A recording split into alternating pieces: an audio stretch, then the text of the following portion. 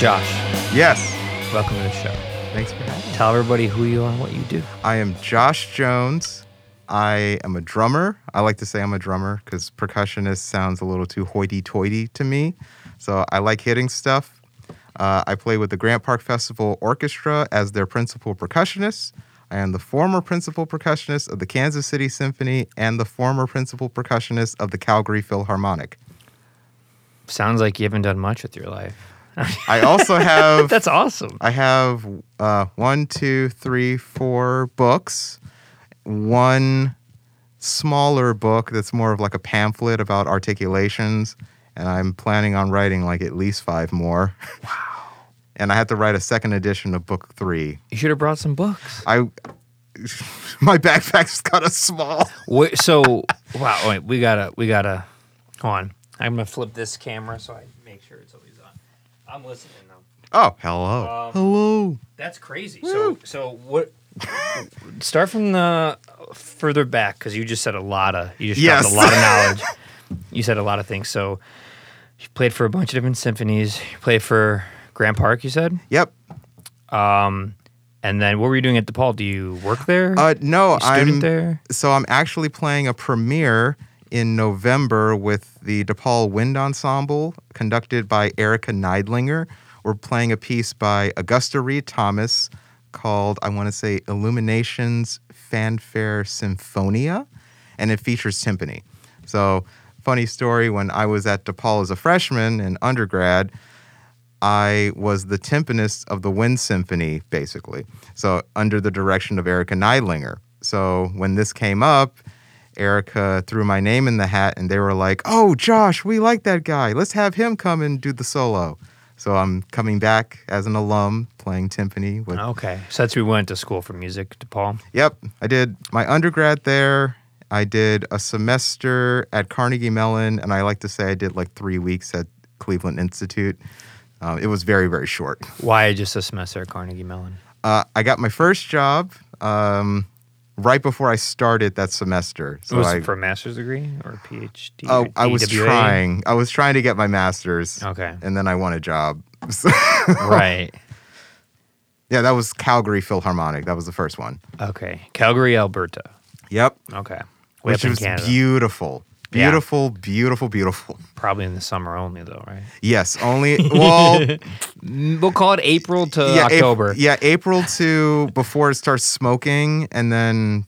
Smoking? The wildfires. It happens every year. Oh, they have a lot of them? Yeah. Ouch. So it's like, it's beautiful for a week, and then it starts getting smoky, and then you need... A lot of people don't wear masks up there when it gets smoky, but I have issues, so I need to wear a mask every time it's smoky.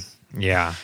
Wow. Did you have a hard time when it was really smoky here over the summer? Oh, I was used to it. I was like, have my masks, and it was weird to see people not wearing masks for the smoke, because I was like, it's not healthy. If you know anything about the wildfires, I mean, it doesn't smell good either. So it's No. I stayed in for a couple of those days. Mm-hmm. We have a nice clean house with good ventilation, good central air. So that probably gets rid of most of it. Yeah. Yeah. And that worked. But I did go for a really long walk one of the days, and I was like, it felt like I smoked like a pack of cigarettes. Yeah, it really bad. did. It felt like I smoked a pack of cigarettes. I was like, whoa, this is no joke. But people smoke a pack of cigarettes and they'll be okay. Yeah. So if you do it the one day, it's if you live like that every day. Yeah, that's the thing. It's like, how do people just go play soccer every day during the summer months? It's like, oh my God. So. Yeah. It's the downside of living in either near forest fire, reoccurring places, or major cities where the air in Chicago is terrible.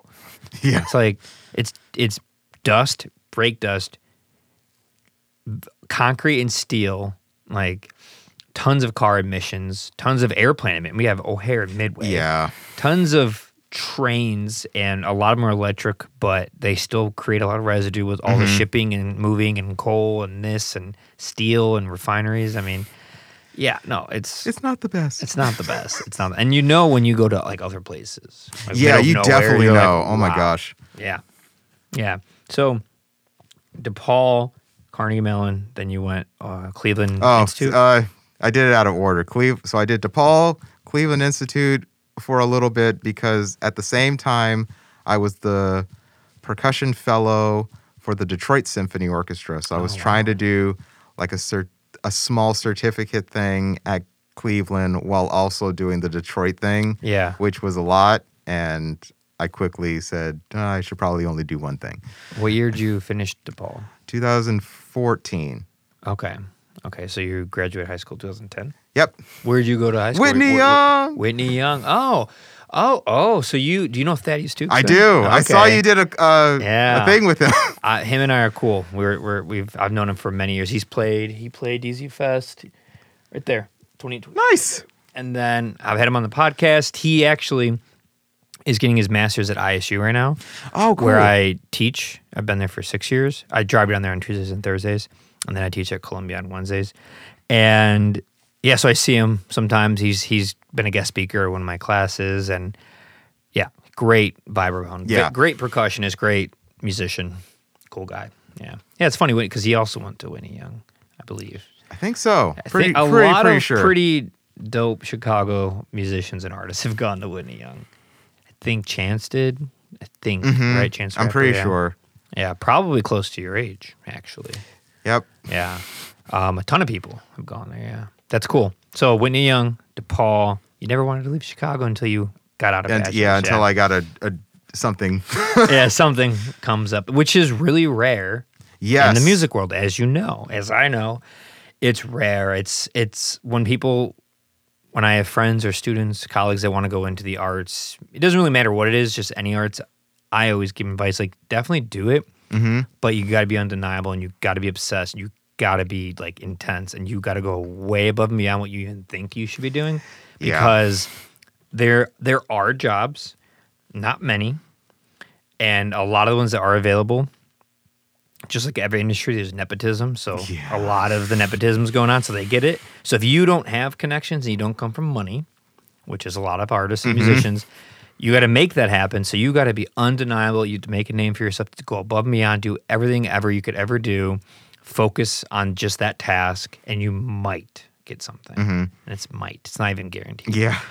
And I'd say when people don't listen to that, or they just think like it's not like you're getting an engineering degree in mechanical engineering. You're going to get a job in aerospace or electronics or computer science. This is not that world. Yeah, which is fine. We need both, but you gotta. It's a different beast. But it's really cool when people do it. When they like do it and they focus and they go to school for it and they get the job and they get those positions. It's really cool you're doing it.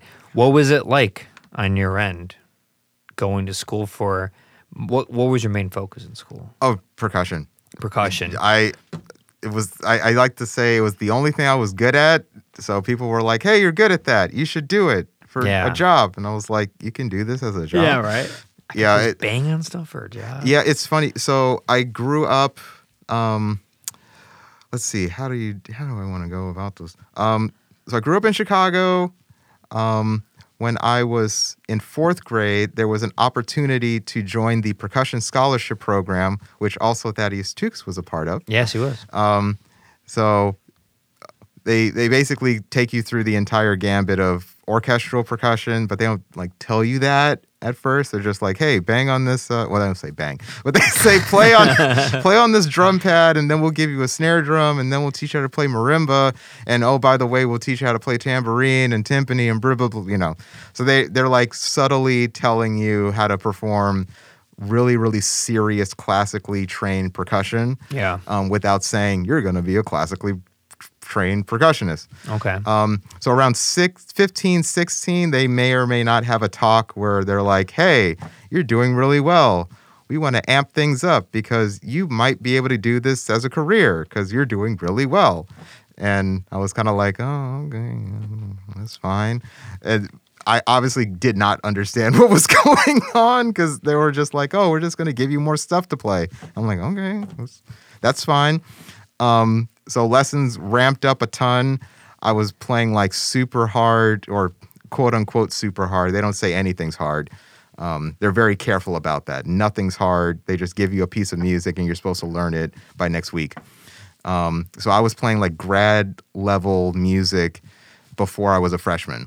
Like I went to DePaul, and all the nerds are going to know about this. For my freshman entrance audition, I played Velocities, which is a grad student level piece. Nerds. Yeah, and to this day, they say no one has ever come in playing Velocities as a freshman. Wow. That's awesome. So there are people who can, but at DePaul, they haven't had one yet. So you're ahead of the curve.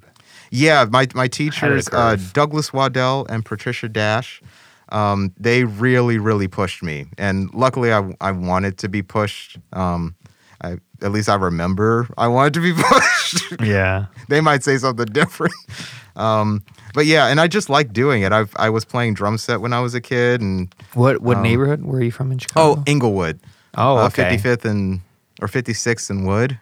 Yeah. 5635 South Wood. The house is still there. Wow. That is a very challenging neighborhood to come from and to go to DePaul and be where you are. So yes, that's amazing. We did it. No, for real. We're doing it. That's wild. Yeah, I hung out by 55th and Western a lot because my dad's from Gage Park, backyards. You grew up around the South Side a lot. So as a kid, growing up or being around that area, and I remember my grandma would always, they're Mexican, and she'd always be like, don't go east of Damon on 55th. Like, don't go past the train tracks. Yeah. Like, classic, like, no joke, don't go past the train tracks. And I was like, why? And she's like, just stay over here. I mean, like, I wasn't even from, I lived in the suburbs, so it's like I really don't know what I'm doing or how to navigate the city. It's a different mind. Yeah. But, yeah, no, when I drive, if I drive through that area, if I, like, want to go to Hyde Park, you know, and I get off the 9094 and go just by past Martin Luther King Drive and out there. And what bothers me so much, and you grew up with this, so I'm sure it really bothers you, is you see the U of C campus and that world, and then there's a park, and then there's what should not be happening with humans in America with the prosperity and these skyscrapers and an endowment of $10 billion right around the corner called University of Chicago. Yeah. And I don't care how it sounds. It pisses me off. I'm like, I don't know. So it's sad. It's like, how are these so close to each other, juxtaposing each other in the same view? You know, you can be and look 1,000 feet in one direction, and it's like millionaires. And you look one way, and you're like, some of the harshest conditions in America right in your face. Yeah. You know? Yeah. But I don't know where I'm going with this. When I hear that, Yeah, it's stupid. Especially to see what was lost when they took over that big plot of land for that school. It's just so sad because there were places where we would go to play chess with all the neighbors and it's just we used to feed birds in one of the smaller parks, and now it's like I forget where the building used to be too. Like I can't even remember where things used to be just because it's yeah. So it's sad. Yeah. But, you know, capitalism. Every form of society or government has its pros and cons to a certain point. Yeah. Like capitalism is great literally to a certain point on both ends of the bell curve. In the middle, it works great. You know, you and you could write a book, I could start a business, I could start a festival. Like I literally can with like next to nothing. And you could do it if you like persevere and try and make connections. You can't really do it in a lot of other countries. Yeah. Really can't. But once you get to the tips of either end, it is hot garbage. It is dangerous and it is scary and it is exploitative and it's a lot of things. I don't really know what to do about it. Me neither. But I just wish people who did make a lot of money through their ideas and companies just did more with it. I have no problem with making the money, but it's like, do you really need these billions? You really don't. Like, you really don't. And you could save millions of lives with all this money. Like, it's not that hard. Yeah. Like, these people are already living off next to nothing. They don't need much to be okay. Or just reviving neighborhoods, you know? Yeah. Just like, you don't even have to give money directly to a person. Just like, invest in the neighborhoods. Bring some small businesses in, some stores, things that can bring jobs. That's what makes a neighborhood worth living in and safe. Yeah. You know, that's all. It's that simple. Libraries, museums, just things to do. You know, a lot of kids really just get in trouble because there's nothing. to do there's nothing to do. There's nothing to do. They just do stupid stuff instead. What made you, growing up in that area, what made you go the direction you did? So Wood, that's 2 blocks west of Ashland. So right? I think so. I'm terrible with directions. I'm good with them, so I'm gonna go with my hunch. I'm pretty sure it's 2 blocks west of Ashland and 56. You said, yeah, that's a challenging place to be. That whole Englewood area, you know. Yeah, so we weren't allowed to go outside. Right. I remember we went outside once to ride my blue Power Rangers tricycle, and that was the last time I remember riding it. It was like one day. I don't even remember the second time we went outside to play. Like, really? Yeah. So we were in the house, and did someone take the bike? Is that why you don't? Oh no! It was in the it was in like the basement or something, or in the back entrance to the basement or something like that. Right. But yeah, we were just in the house. Play. I have 2 sisters, so we played a bunch. And I liked drums and music, so I would sing along to cassettes. We had like 4 or something. It was a Rocky 3 mixtape, which is my favorite. Like the score? Yeah. It's like was it Rocky 3 or 4? It might have been 4. I think it was 4. Rocky 4. Rocky 3 is my favorite Rocky, though. Is that with Hulk Hogan or Mr. T? 3. Yeah. 3 is the one with Hulk Hogan in the beginning, and then Mr. T. Yeah. I pity the fool. So yeah, that's my favorite one. I love the Rocky series. So we had Rocky 4, we had Disney, and then a bunch of Down to the Bone, smooth jazz-ish, kind of, not really. And then a bunch of gospel tapes. And I memorized all of it, and I would sing different lines of either the orchestra playing or the singers. Like I have a very wide range in my voice, so I would sing all the women lines and be like, and I would just go back and forth. Like I would sing the Aladdin A Whole New World, and I'd go back and forth between Jasmine and Aladdin. Really? Yeah. Do you sing? Like, is that something No. I sing well enough to teach. Like I'm really good at singing for teaching. Okay. And I do it on my Instagram too when I'm sight singing something on Vibes, usually. But yeah, I wish I had a better pleasing voice for people so I could be a famous singer or something. You and me both. You and me both cannot sing. I mean, obviously, it's one of those things where you can practice it and get better, but that's true. But then there's something called tonality and timbre, and like if you don't have a pleasing tone and an overall appealing timbre, sometimes not even for like objectively beautiful, but unique. Because there's people who don't have like classically beautiful, like a Whitney Houston voice or Celine Dion, but they have a very unique Jacob Collier. Who's anybody? Someone has they're on pitch, on time, great cadences, but they have like some gravel to their voice or something. And people like that too. But when you're in this place, not in both of those camps, you're kind of like, I don't know, it's just not that appealing. Then you do Muppet voices, and then you can sing whatever you want. Yeah, or you become a writer and you write the lyrics for someone else to sing. You know, that's what I've always done. It's just like, I don't know, someone else sing it. I'm okay with it. You know, but so that you just stayed at home and just played a lot of music. Yep. Man, I stayed out. I was like only outside in my neighborhood, but it was very open yards, woodsy, you know, and that sucks. It makes me sad. There's a lot of people who deal with that, you know. Yeah. But you turned out all right. Yeah, you did. You sure did. So you got into that, went to Whitney Young, which is a great school, and then DePaul. And then you said how many books have you wrote books? How many? Yeah. So when I was at Percussion Scholarship Program, I would always be asked by Doug to help out the younger students, just because I just liked helping people. So I would just like, oh, do you need help with the first years? He'd be like, yeah, just look at their thumb and first finger. And then the next year I'm like, oh, do you need help? Like, yeah, teach this kid how to roll. And so I would. Eventually, they started giving me some students to help with specific problems that I was really good at fixing. To this day, they still ask me to teach people how to roll because I have a really good drum roll. So I actually was hired as an assistant teacher by them when I went to DePaul. So when I graduated, they were like, "Oh, we want to give you a job with the CSO Percussion Scholarship Program." So I was Wow. still teaching there from 2010 to 2014.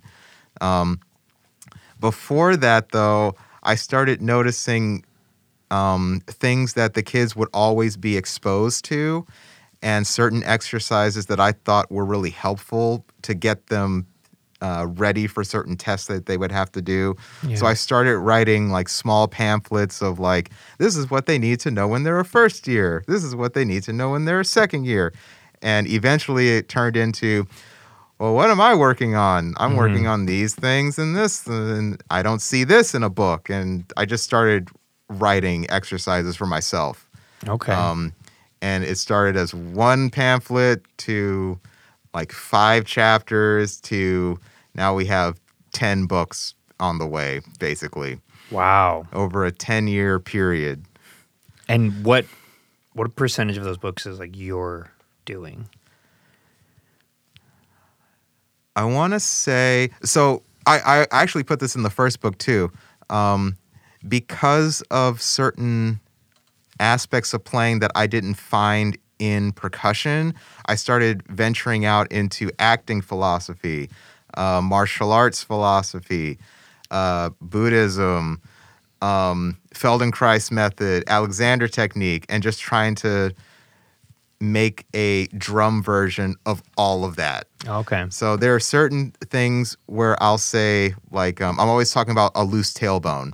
And if my students hear this, they're like, "Oh, the tailbone again." But that's something. What does that mean, a loose tailbone? Oh, it's like feeling it's a Feldenkrais thing where you're supposed to feel your skeleton on a chair or just in general. You're supposed to feel your skeleton more than you feel your muscles because that's the more relaxed way of feeling things. I broke my tailbone. Oh, once. God. It was not good. That's not, ow. It was one of the worst things I ever experienced.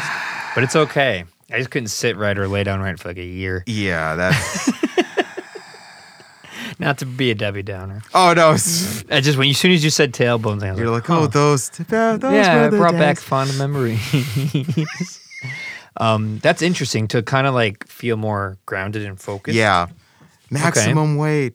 So there are certain things where this is another thing. Anytime I say something that I got from like Bruce Lee or another teacher, I'm always like, oh, I learned this from Keith Aleo or Bruce Lee or Lay Twins. So I'm always trying to credit who I learned it from, Right. instead of some people who are just like, oh, I learned everything by myself, and this is my idea and my book.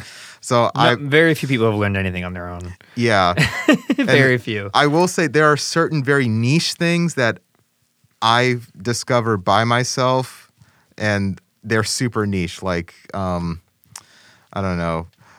There's a really niche thing where I can change the fulcrum in my hand based on weight distribution and not simply like thinking about a finger. It's weird. It's in the first book. Read the book, kids. Yeah, what are the names of these books? And where? Spatial Studies for Hitting Things. That's a funny name. It's a 100% acceptance rate. I don't know. It sounds like something for like kids. Yeah, Hitting exactly. things, It's and that's how simple it really should be. Like, I don't know. That's cool. And how many? You said 10 books? So I have 4 out, and I have 10 planned. That's the idea. How long are these books? Depends on the book. The 4th book is the shortest because it's the Etude book. It's extremely difficult. I'm sorry. I feel bad whenever somebody buys it because I'm just like, oh, they're gonna hate me. Why? The solos are very hard. Oh, okay. Like, you need to be you have to really know your way around a drum to play them. They're extremely hard. Okay. But doable because I've played them all. You've been checking out my Gretsch over there. I know you have. It's fine. It was a very good purchase, but like nothing fancy. But everyone who comes in to like record here, they, instead of bringing their kit, everyone enjoys a Gretsch, you know. Bring their snare, kick, pedal, cymbals, you're set. But what kind of kit do you tend to play on? Sonar. Sonar, okay. Usually. I have my sister has a very small cocktail kit that sounds amazing. But I haven't played on it in a very long time. Okay, so Probably a decade now. And what about what other instruments do you play besides everything? So everything? I only know I can name the things I can't play. I can't name the things that I can play because there's too all right, many. let's do that. I cannot play Barenbow. I can hack my way. What's through. a Barenbow? It's like it looks like a bow, like a bow and arrow bow with a gourd in the middle, and you hit it with a branch or something. Okay. People are gonna hate me. Where does that derive from? I have no idea. Sounds very different. Yeah, foreign. I really should know because I have friends who play it, and they're gonna be sad that I don't know where their instrument's from. So. And you're talking you could play instruments that aren't even percussion based? Oh, no, just all percussion. Oh, I can hack my way through, like, piano. I thought you meant, like, everything. Like, I play violin, viola. God, no. I can okay, make you're a talking sound. Strictly percussion. Strictly percussion. So, vibraphone, xylophone. Vibe, xylo, Glock, marimba. Chimes, timpani, drum set, conga, all the congas. Pandero, I love Pandero. Tambourine, triangle, cowbell. You get all the small stuff. All the stuff. Wind whistle. I can whistle well. Timpani. Can you talk more about that? Oh God, that's book 7, hopefully. But that's like one of the big things you do, right? Yeah, I'm actually assistant timpanist at Grant Park. Oh shoot! So I'm principal. It's one of the rare principal percussion and assistant timpani jobs. I don't think there's many of those. So how often do you play? Oh, it depends on the year. Last year I played twice or once. I might have played once this past summer.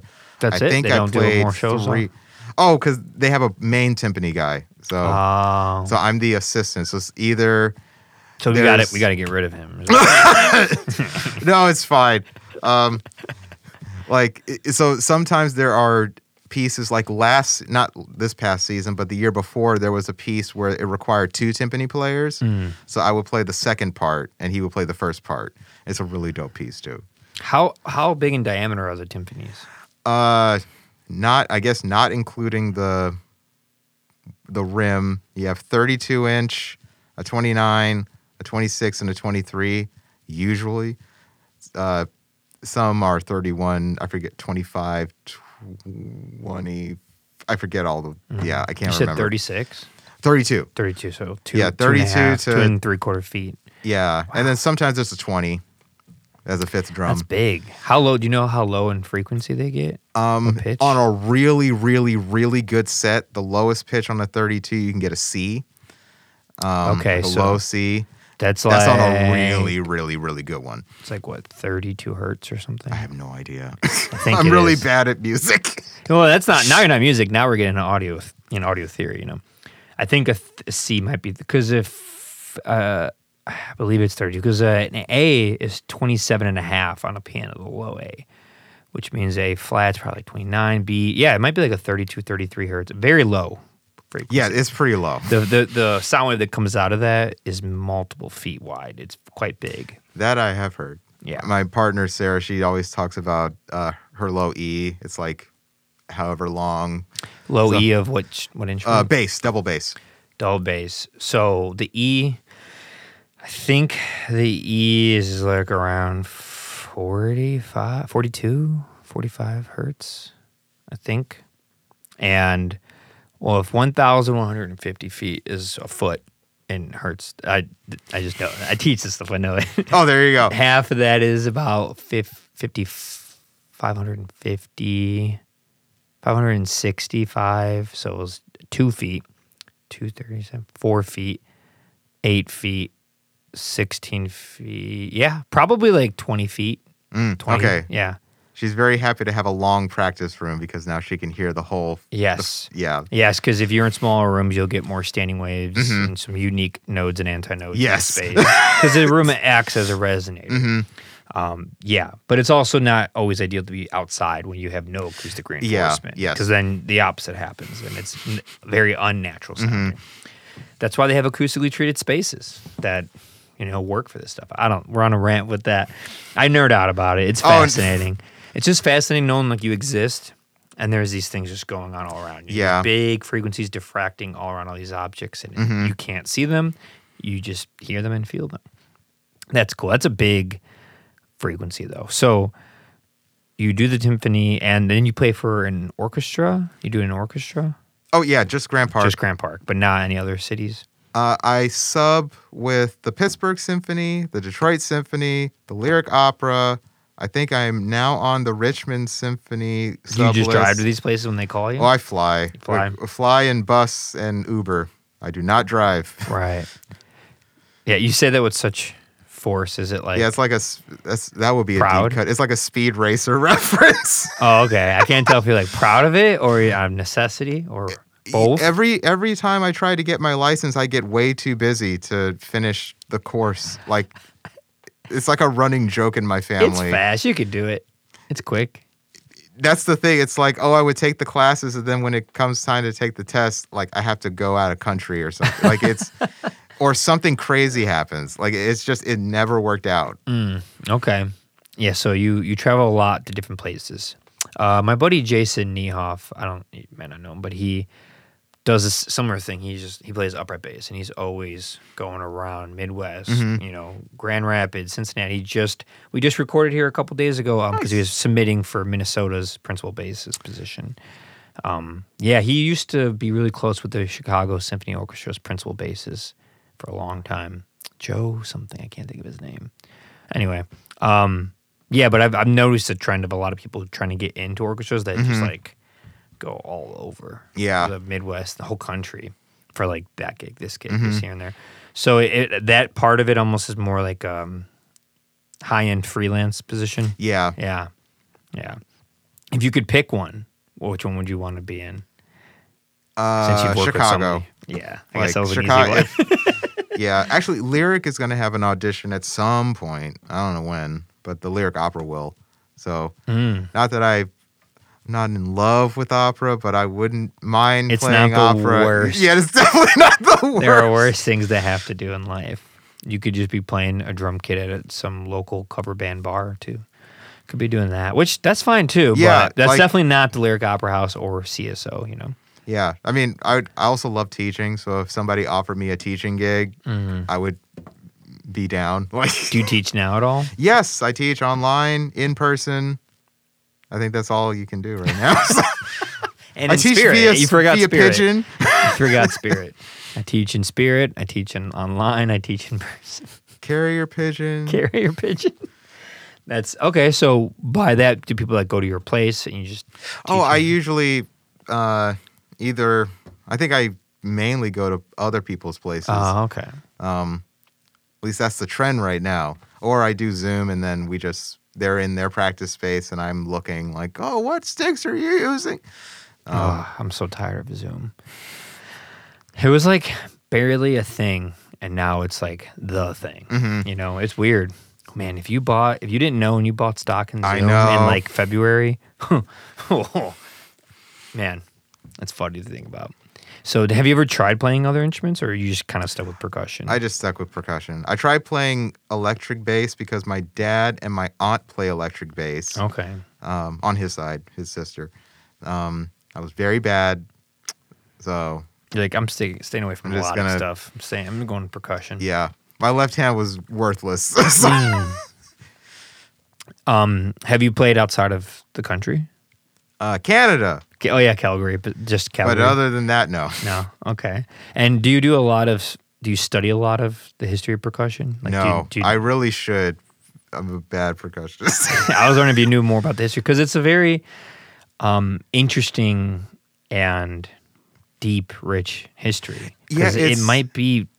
Yeah, depending on... It's the first instrument in my book, besides our human voice. You know? It depends on, like the, what do you call it? Like the history of the marimba is slightly newer, but if you go back enough, it's really not. Like it's, kalimba in Africa. I forget which one is called in China, and they're everywhere. It's funny those are considered like percussion. Yeah. I always found like marimba vibes, xylophone, an interesting thing called percussion. Because it's so different from drums, congas, bongos, timpani. It's like not the same thing. Like you're hitting something, but it's it's got an actual key and pitch to it, and you could play literally melodic songs with it. Yeah, my partner, depending on how fast you roll, it can be a note, but you probably can't play fast enough for you to hear. You can't. You can't. The brain needs a good, 20, 30, 40 milliseconds of continuous time. I think it actually takes until about 50 to 60 milliseconds to recognize pitch. Mm-hmm.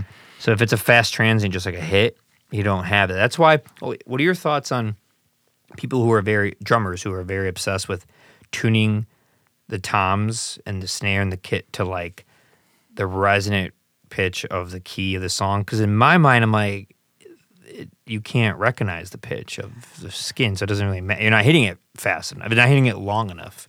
So what do you think? It depends on the piece. Like sometimes it just sounds bad if you have like, I don't know, you're playing what's a really good one?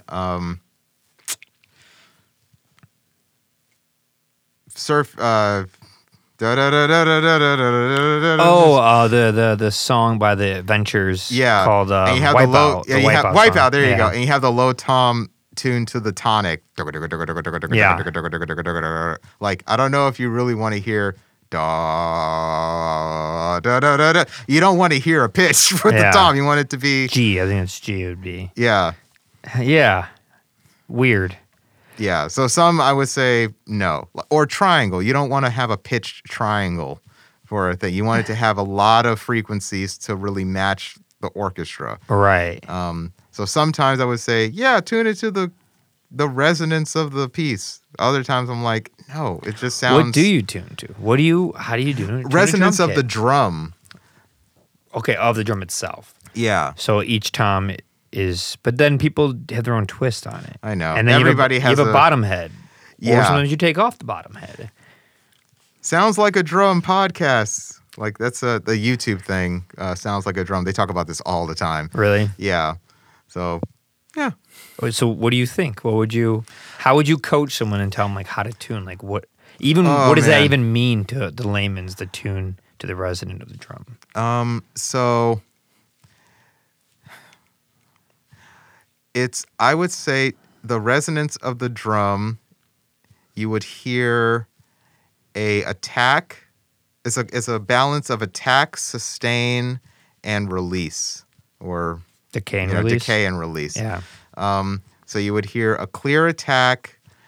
You wouldn't hear a lot of like wow wow wow. You would hear a da, something like that. Yeah, there's some nasty overtones on some drums. that's why you really need to have it balanced with the bottom head. I have had to work some editing, equalizing magic on the recording end with people, mostly a snare. Snare is by far the worst, where it has this boom, boom, boom. Some people do the wallet, some gaff tape, they put a ring. But if you want, I'm sure, are you a purist about that? Do you want to just figure out how to do it without any of those things? Well, that's the thing. You need something. But depending on the type, depending on the way you tune it, you can have a lower pitch overtone or a higher pitch overtone, a fast one, a longer sounding one. Yeah. And then you have, orchestral snare drum tuning is slightly different than like, what do you call it? Drumline. It's for drumline. It's dish dead. Yeah. Just hits and just over. Yeah. And it's very high. Like it's the pitch for drumline? Yeah. It's a very higher pitch, in my opinion. It's ear piercing. Do you practice hearing conservation, hearing protection? Oh yeah. I have like custom Sensophonics? I have no idea what they're called. But I have custom made. Are they the ones you had to go in, they do a silicon negative, and then they take it? Yep. Sensophonics over 660 North Milwaukee. Oh, I got them in Kansas City. Oh, Sensophonics is a great company in Chicago that I tell everyone to go to. I've been there a bunch of times, but they make like really nice custom ones. They put a mold in your ear, or they make a mold of your ear, and so you have custom earplugs. They have interchangeable filters. Negative. I do negative 15 decibels. I think I got 20s. There's 9, 15, and 25 for this available one, and 15 is the flattest frequency across from 20 to 20,000 hertz. It has no boost or attenuation or anything. So everything sounds exactly how it should. It's great, but what I'm getting at is by far the most hearing damage is going to be from percussion. By far. It's the loudest thing in the band. It's the loudest thing, period. It's designed to where acoustically, without even amplification, like electric guitar amplified, bass amplified, vocals, PA, drums, that snare cuts through all of it, even without amplification. I mean, obviously at big venues, they still amplify it. But smaller places, they don't put mics on it. Yeah. They don't need to. Maybe the kick drum, but that's it, not the snare. Yeah. And the cymbals, don't even get me started. Yeah. And ride cymbal right here. Oh, I was in a band, I've been in bands forever, but before I wore hearing protection, I would just be like, feet from the snare, hi-hat, like the left side. And my ears would be killing after practice. It's so loud. But so you tell people in your life, your students and stuff, to get hearing protection? Oh, yeah, good. absolutely. That's good. It's important because there was a time of the generations before us where it was like lame to do that, or, like, oh, you don't need to hear, like, just the dumb stuff that truly ignorant people would just be saying. They have no idea what they're talking about. It's like telling someone, like, go outside and stare at the sun. It's like, why would you do that? You're going to wear glasses, a hat with the brim, sunscreen, protect yourself. Like, hearing is no different. You can't just expose it to these. These loud sounds are not naturally occurring, and they were never around for our existence, ever. These are all man-made new things. Our ears were not meant for them at all. Our ears have been developing for a long time, and they were never meant for amplification and bands and concerts and venues and orchestras and sporting events. These things didn't exist, and there's some serious hearing problems. And most people think that the hearing is it comes with age, when really it's mostly self-induced. What it just so happens that with age, things are self-induced because you've been exposing yourself for a long time. Yeah. But if you actually protect your hearing your whole life, especially if you stay away from like drugs and alcohol, cigarettes, those things hurt your hearing. Your hearing could be quite good at an older age. It can. And you'll meet those people once in a while. You'll talk to an older individual, and they're pretty sharp. They could still hear really well. And you're like, oh, you can like. And then you talk to this old person who was either in war or, military, had an accident, machinery, worked in warehouses, forklifts, whatever. And they're just like, huh? What? Huh? They just can't hear anything. And it's sad. You lose the ability to communicate and be a human being. Yeah. So protect your hearing, everyone. Do the thing. Do the thing. What have you been doing lately? Writing books. When you write, do you mean physically write? Do you type it? Type usually. Or type or map out. Like I'm mapping out the timpani book. I'm sorry, everybody, about the timpani book. It's going to be crazy. Like my last book was... the first book was 10,000 exercises. How many pages?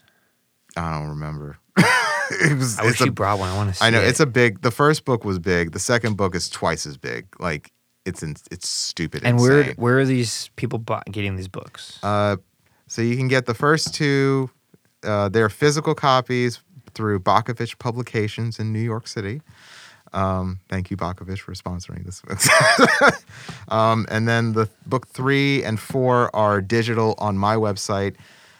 3 is going to get a second edition where I actually talk about time, and I have a slightly unique, but not really. I have a dancer version of how to explain time. Time as in like time tempo, and rhythmic integrity is what I like to call it. Rhythmic integrity. What are your thoughts on metronome versus non-metronome? Performing and or recording. Yeah, you need a guide to know what your tendencies are. And then when you are comfortable enough, eventually you won't need the training wheels unless, you have to go back and recalibrate sometimes. Okay. Yeah. I despise metronome. There's that loud sound you said you were going to make. No, I love it. I love it.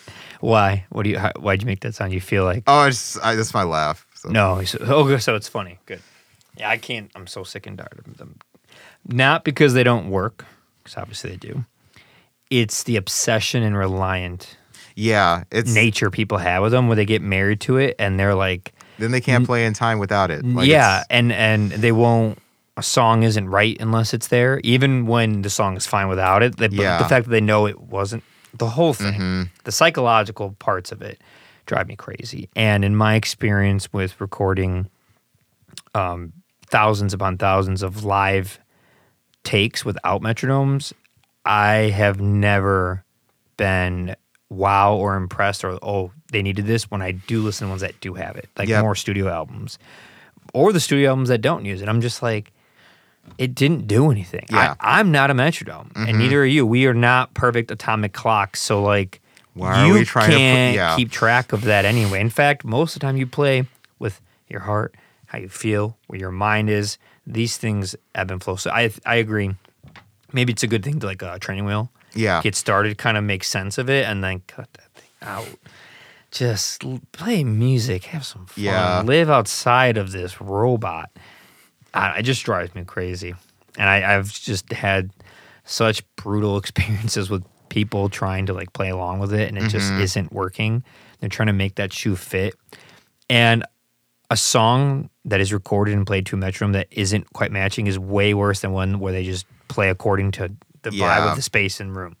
And the drummer becomes the metronome, and they feed off each other, and the drummer doesn't speed up because we're not speeding up, but we don't speed up because they're not. And boom, boom, boom, and you feed off. It's a symbiotic relationship. That's my thoughts. But I'm not a percussion aficionado.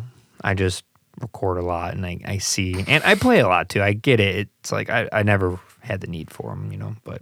Yeah. It's like, and then it's good to do it because, like, when you do have to play with the click track when we have to play like movie scores with the film. That's true. You'd be surprised how many musicians cannot play with the click track. Now that is a place where it probably does make sense to have it for a score. It's like I know how this works. We all work with the metronome. We all have worked with the metronome. It's a click. It's literally the same thing. Why are we rushing? Oh man, you sound like what's his name? The actor in Whiplash. Oh God, yeah. What do you think of that movie? Being the expert that you are. The ending killed it for me. Yeah. If it wasn't J.K. for that Simmons, that's who it was. J.K. Yeah, Simmons.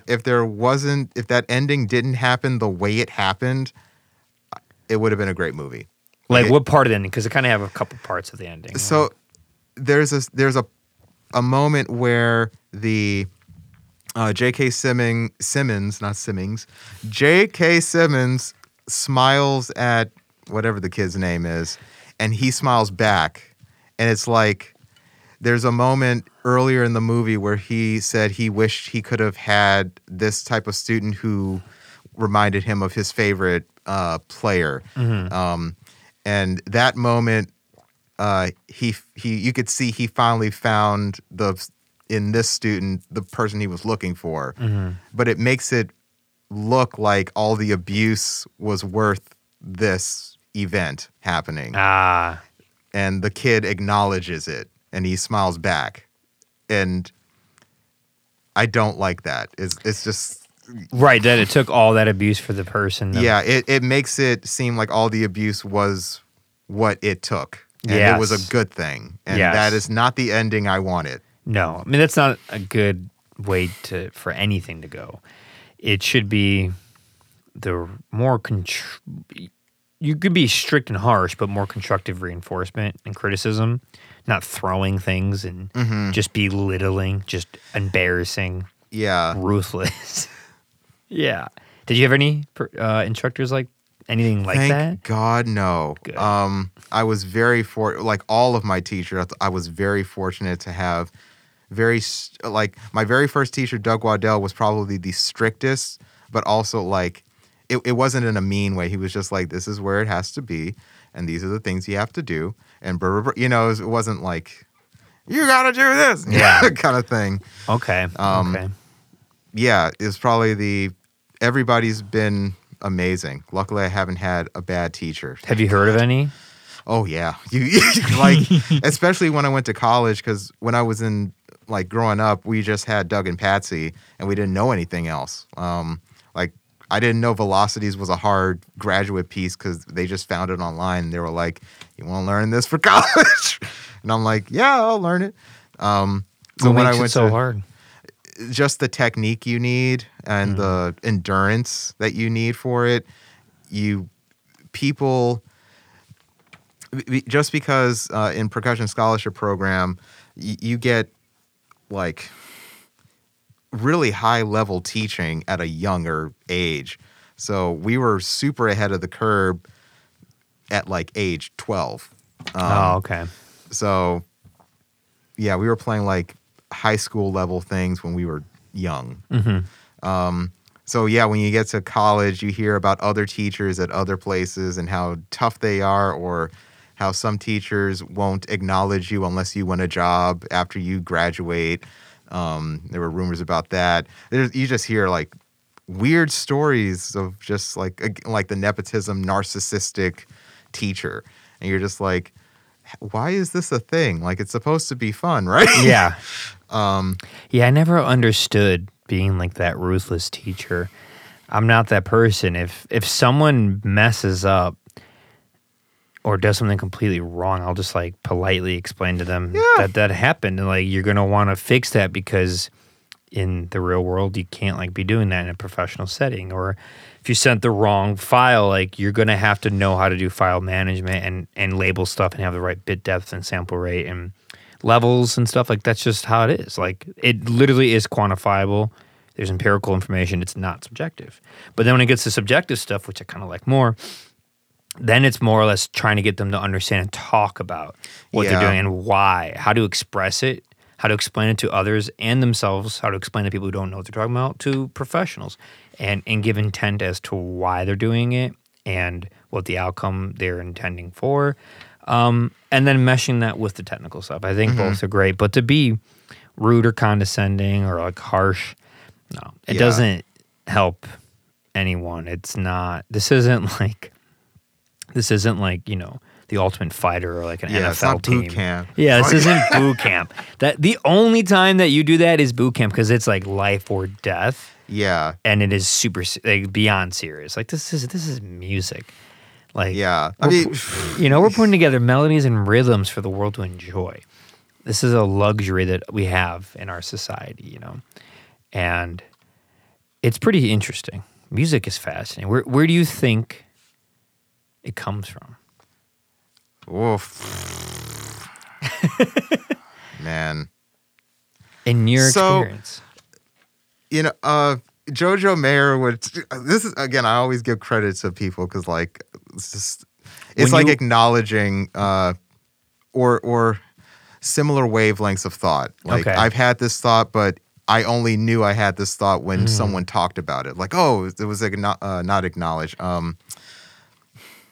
Like I don't know. Can't think of the word. I'm terrible at English.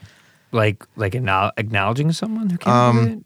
Paying homage? It was an affirmation. It was that I was right about something, or what I was thinking was actually the thing I was supposed to be thinking about. I was affirmed in that belief or something like that. I can't think of the other word. People are going to be like, it's this word on the podcast. Also, remember that a lot of people listening don't know the people you're talking about. So try to, when you say them, say who they are or how you know them. Or like, so Jojo Mayer is the drum set player for the band, his band, Nerve. They started in New York at the New Blue Club, I think. It's bad that I know more about those bands than I know about music. So now they travel all over the place. I think he has 4 albums or maybe 5. And his whole thing was to take drum and bass beats and play them acoustically. And it's insane. Like it literally sounds like a machine. Not that he's trying to sound like a machine, but he's trying to get the musicality that he hears DJs do and do it live. So they obviously use some mixing. They have live mixer. I can't remember his name, but yeah, they have a keyboardist. I can't remember his name. And then John is the bassist and also produces the music. I want to say I'm probably terrible at this, but yeah. So Joshua Mayer would say, music is like talking about your entire life in a piece, or a piece of, depending on the piece of music, it might talk about a specific scene in your life. So, yeah, I think music is that. It's like how you grew up, what you were exposed to, what your life's experiences were. But like, so those might be a combination of where some sparks come from, but like, where does that might be the ignition. Where is the spark? Where that might be the fuel. You know, that's the fuel. Where is the spark? Where does it come from? Because it's quite innate to humans. All societies have done it, regardless of if they even knew of each other on this planet. Yeah. So it's something in a human thing. It's a human characteristic, a human thought, human expression. What is it, do you think? I can't remember if it was Daniel Barenboim who said this, or I'm gonna get super emotional. Apparently, wow. That's okay. Someone said, oh, it wasn't Daniel Barenboim. I wish I had my quote book, because I remember the quote, but I have his face in my head, but I can't remember his name. He's a professor somewhere, and he was like, how would it be? What would life be like if I could just tell you what Beethoven 7 means? Like, I could just say, oh, Beethoven 7 is about blah, blah, blah, and there's a guy and da-da-da. You wouldn't need Beethoven 7. Like, you can't express certain things, like with the English language. There are certain things you can't express deep enough using that language. You would have to speak in German, or Greek would be a better language, because it's a lot more specific. Like Greek, the Greek word for love can be split into like love of a family member, love of a friend, love. So you would need a different language to explain love. But at a certain point, that language is even not good enough. You need, like, you can't express it. So then you express it through movement, or you express it through art, or you express it through sound. So it's almost like the most fundamental form of expression could be music. Yeah. Because it is, as humans, we're quite obsessed, and naturally so, with patterns. We chunk stuff with our brain schemas as we set up that information in 3s and 4s. Hence why almost every time signature is either 3 or 4, or variation of the combination of them. 7, 11, it's still 4, 4, 3, or 4, 3. It doesn't really matter. And even doing a polyrhythm or polymeasure is still variations of that. And then melody is, well, we have pitch recognition because of our human voice. We speak to each other. And we also have it so we can understand other animals and knowing, like, that's not human. Yeah. Or a bird singing. So I think we combine those together after, hundreds of thousands of years, millions of years. And as soon as we started to manipulate tools, I think some of the first things we started to make were instruments based on that. Because we could have been able to hit, tap, and sing at least, 100,000 years ago. But as soon as we were able to pluck strings and pipes, I think instruments are probably some of the first things societies worried about and thought about, because it's also a great thing for connecting, leisure time, spiritual journeys. If people are taking psychedelics, playing music, having that around. But there's something weird, because I wonder when we first started to sing and why. Because it has, evolutionary speaking, it really has nothing to do with survival. It seems like a leisurely thing to do. I wonder what it could be. Well, I mean, baby cries. That's a elongated tone. That is true. A really brutal one. But yes. Yeah. Actually, my old teacher, Mark, this is completely aside. Like you were saying, it's like the most fundamental thing that we would do. And so we were talking about, I started like kind of stretching before a lesson. He was like, does a gorilla stretch before he climbs a tree? And I was like, yeah, he yawns. Like when you yawn, you kind of like do that thing. Yeah. And he was like, okay. He's like, you got me. He's like, but yeah, it's a natural thing if it's what the body needs. And like a baby needs you to pay attention. It cries. Yeah. So it's like it's not a, what do you call it? An artificial kind of thing. Mm-hmm. Or, you find something that sounds like a bird and you're like, oh, this reminds me of a bird. And then you have a toy, Yeah. Also, maybe mothers and fathers were singing to their kids too to soothe them. Mm-hmm. Something calming about a nice, pure tone. Yep. That has really nice overtones. It actually Cats purr. Like you hear. Yeah. It's like, this is blowing Dogs, my mind right dogs now. howl. Why? I was just like, nature sings in different. Dogs like, howl. Ooh. And most dogs who never howl their whole life, if you just go up to them and you start howling, they'll match your pitch and they'll howl with you. I have a dog I used to live with. Bo was his name. And he would always do that. He would never howl at anything. He would never howl unless you did it. So if you'd never howled, he would go his whole existence with never howling. But the second you do it, he starts to do it and he matches it and almost has like the continuous like woo, and you do it too. And the more you do it, they do it more. It's weird. Yeah. And a lot of animals do forms of it. Yeah, I don't know. It's a form of expression, way of communicating, way of, again, maybe safety, soothing, knowing like if you know your mother's voice as a baby and she sings to you, it calms you down. And again, having that drone, there's vibrations. And if you're being held, the vibrations transduce across the body and they go across, Wow. I like this. Yeah. Subscribe. like, subscribe, share, post. This is DZ Records. I love the way you keep saying it. Like it's some underground college radio station in like the 90s. You're like, when you first went, like, welcome to DZ Record. Hello, I'm your DJ, Josh Jones. They call me JJ. My grandma was a DJ, actually. Really? Yep. On my mom's side. Whoa, that's rare. DJ Lady Diane the Dove. Cannot remember the year, but it was back when they did like Chicago Steppers, like that era. Not the college, more of the step to the left, step to the back type stuff. Yeah. Wow. That's crazy. What do you know what era it could have been? I can't remember. 60s, 70s? Definitely 60s and earlier, probably. Wow. That's wild. Probably. I hope. Sorry, Mom. I can't remember. You said grandma was? Yeah. And your mom's mom? Yep. Wow. From Chicago? Yep. Nice. That's great. Has your family been in Chicago for a while? Yeah. Everybody's in Chicago. Yeah. Okay. Yeah. I wasn't here before. I lived in Hickory Hills before. So, have you heard of it? Yeah. Moved here a year ago. I've been here since last September. So I like it. I mean, I found a great spot. I can do my studio. Yeah, this is great. It's awesome. I band practice. I record bands. I was recording earlier. Do this. Bands sleep here all the time. It's cool. And, well, you saw a little bit of upstairs, but yeah, no. Beautiful. Yeah, it's cool. It's a cool spot. What neighborhood do you live in? You said by DePaul, but...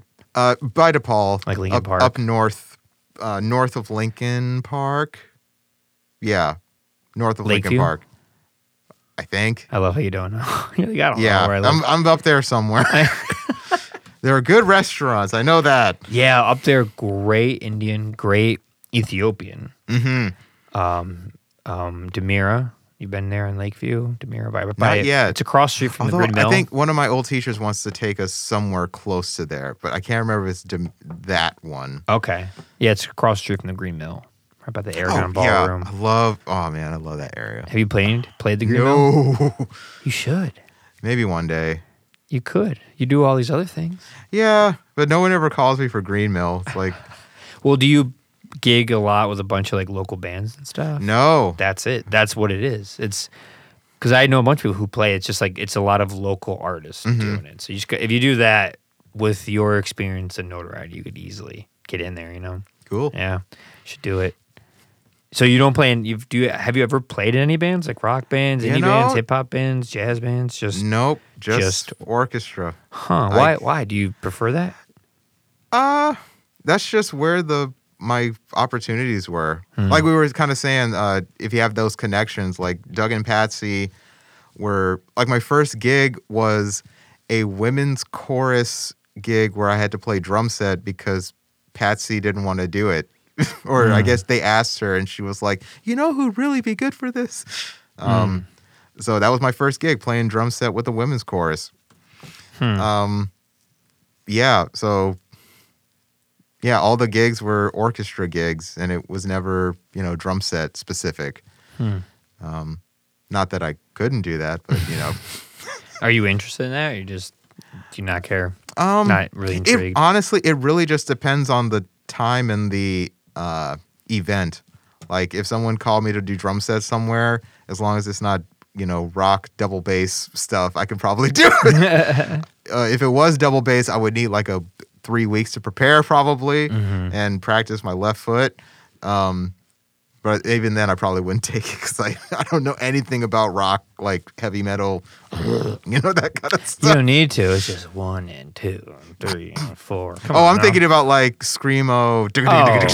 Yeah, you just do 1 and 2 and 3 and 4, but 30-second notes. That's all. Yeah. Yeah, I'd say that's the only difference. What inspires you to go into percussions? I know you said you were playing in your house, but like, why? What even before that got you into where? So this is where we get to talk about Disney music. Yeah, what's up with Disney music? You're 32 years old? 31. I'll be 32 in November. Great. What day in November? The 14th. Nice. I'm December 14th, so. Oh, nice. 1 month later, but 34. I'm older, so. You look great. Thank you. Did you think I was 32? I didn't. I don't know. I was like, oh, this young guy has a studio. And what a young strapling man. Oh, thanks. Yeah, I'm like 18. But yeah, sorry. I was asking you what got you into percussion. So my family on my dad's side specifically is super musical. Of course, I have the grandma on my mom's side who was a DJ. My mom can sing, but she says she doesn't. She's the driver. That's what she'll always say. She just drives everybody every part. So you can't sing and drive at the same time? It's like, Mom, you can also sing and drive. So, yeah, dad's side was musical. So grew up in basically like non-denominational black church. Obviously, music is a huge, huge thing. Yes. And I just gravitated towards the drum set. Don't know why. When I was on my first birthday, and they probably still have the video somewhere. We got to find that VHS. VHS is everybody. There was a scene where I was eating cake, and then they turned the music on, and I stopped eating cake, and I was like rocking back and forth, and then the music would stop, and then I'd go back to eating cake. And they turned it back on, I would stop eating cake and rock back and forth and then stop, So it was like, oh, something's going on over there with the music and that kid. And then when I was 3, my grandfather on my dad's side got me a Mickey Mouse drum set for Christmas. And I was just like, oh my God, a drum set. And like, they couldn't get me off of that thing. Like I was just playing that drum set until the bass drum broke. I don't even think it had a pedal on it. I think it clicked the bass drum. That's funny. But it's so funny because I can still remember them opening the door and it was just sitting there. And I can remember the feeling of the plastic sticks with the little line where they like melt them together or they break it off or something. Like I can remember all of that.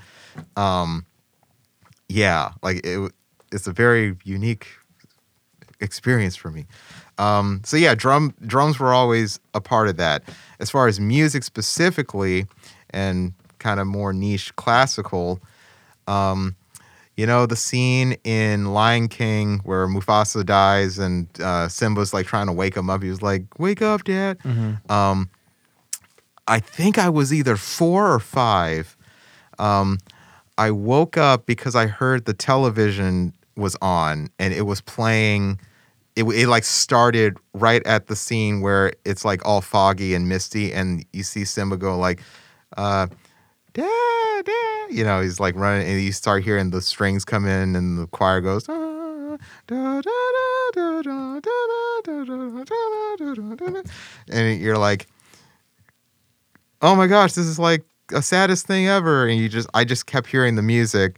And so I went over to go see why the TV was on. Like, why is somebody watching Lion King right now? It's like late. And it wasn't on. And I was literally staring at the television and the music was just that whole scene was just playing in my head as loud as like if the television was on. It would not stop.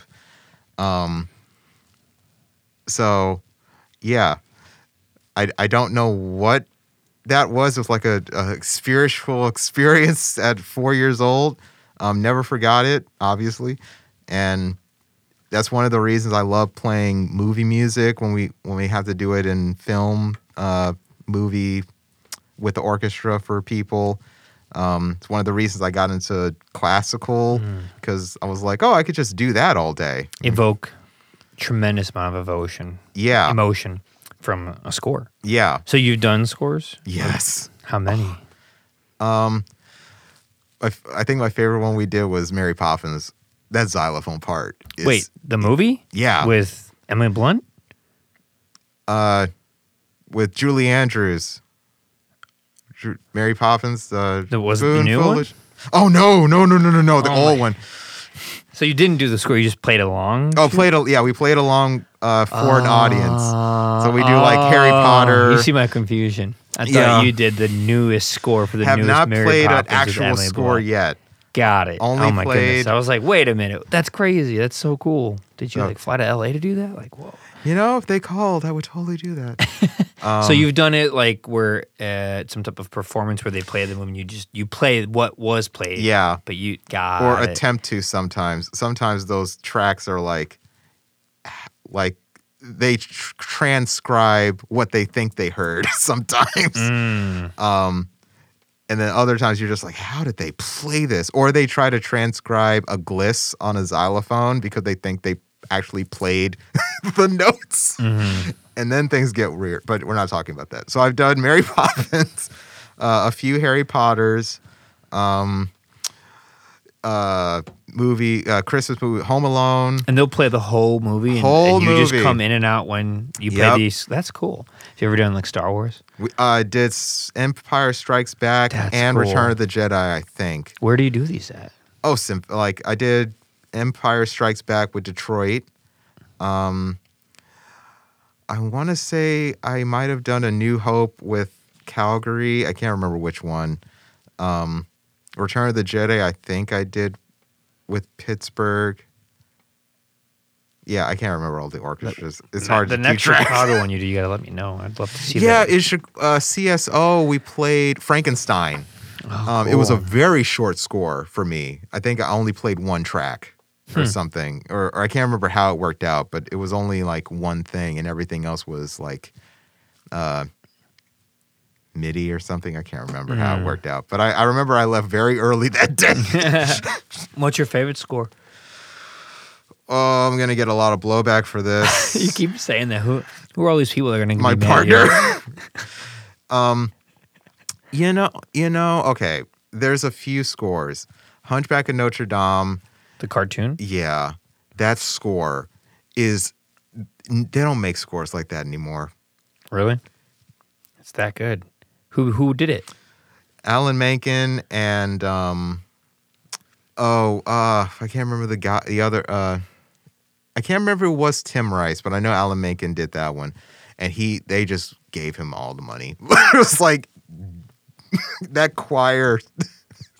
I mean, that's back, what was that, the early 90s that came out? That's back when Disney was like crushing it. Yeah. And was like the only person in town to make animation movies. And people still went to the theaters and bought tons of VHS and DVDs weren't even a thing really yet. Yep. So like they made their money on the front end and the back end and at Disneyland. The re-release. Open the vault. Yeah. Oh, the 30th and the 50th gold anniversary of Fox and the Hound. Like, all that stuff. Oh, man, that score. I watched a lot of Disney movies growing up. A lot. I think we had every single one of them. Every single one of them on VHS. My sister had 50 or 60 of them. I think I remember the ones we didn't have, and it was like the rare ones, like the Black Cauldron. Yeah. Like ones that people don't really know about.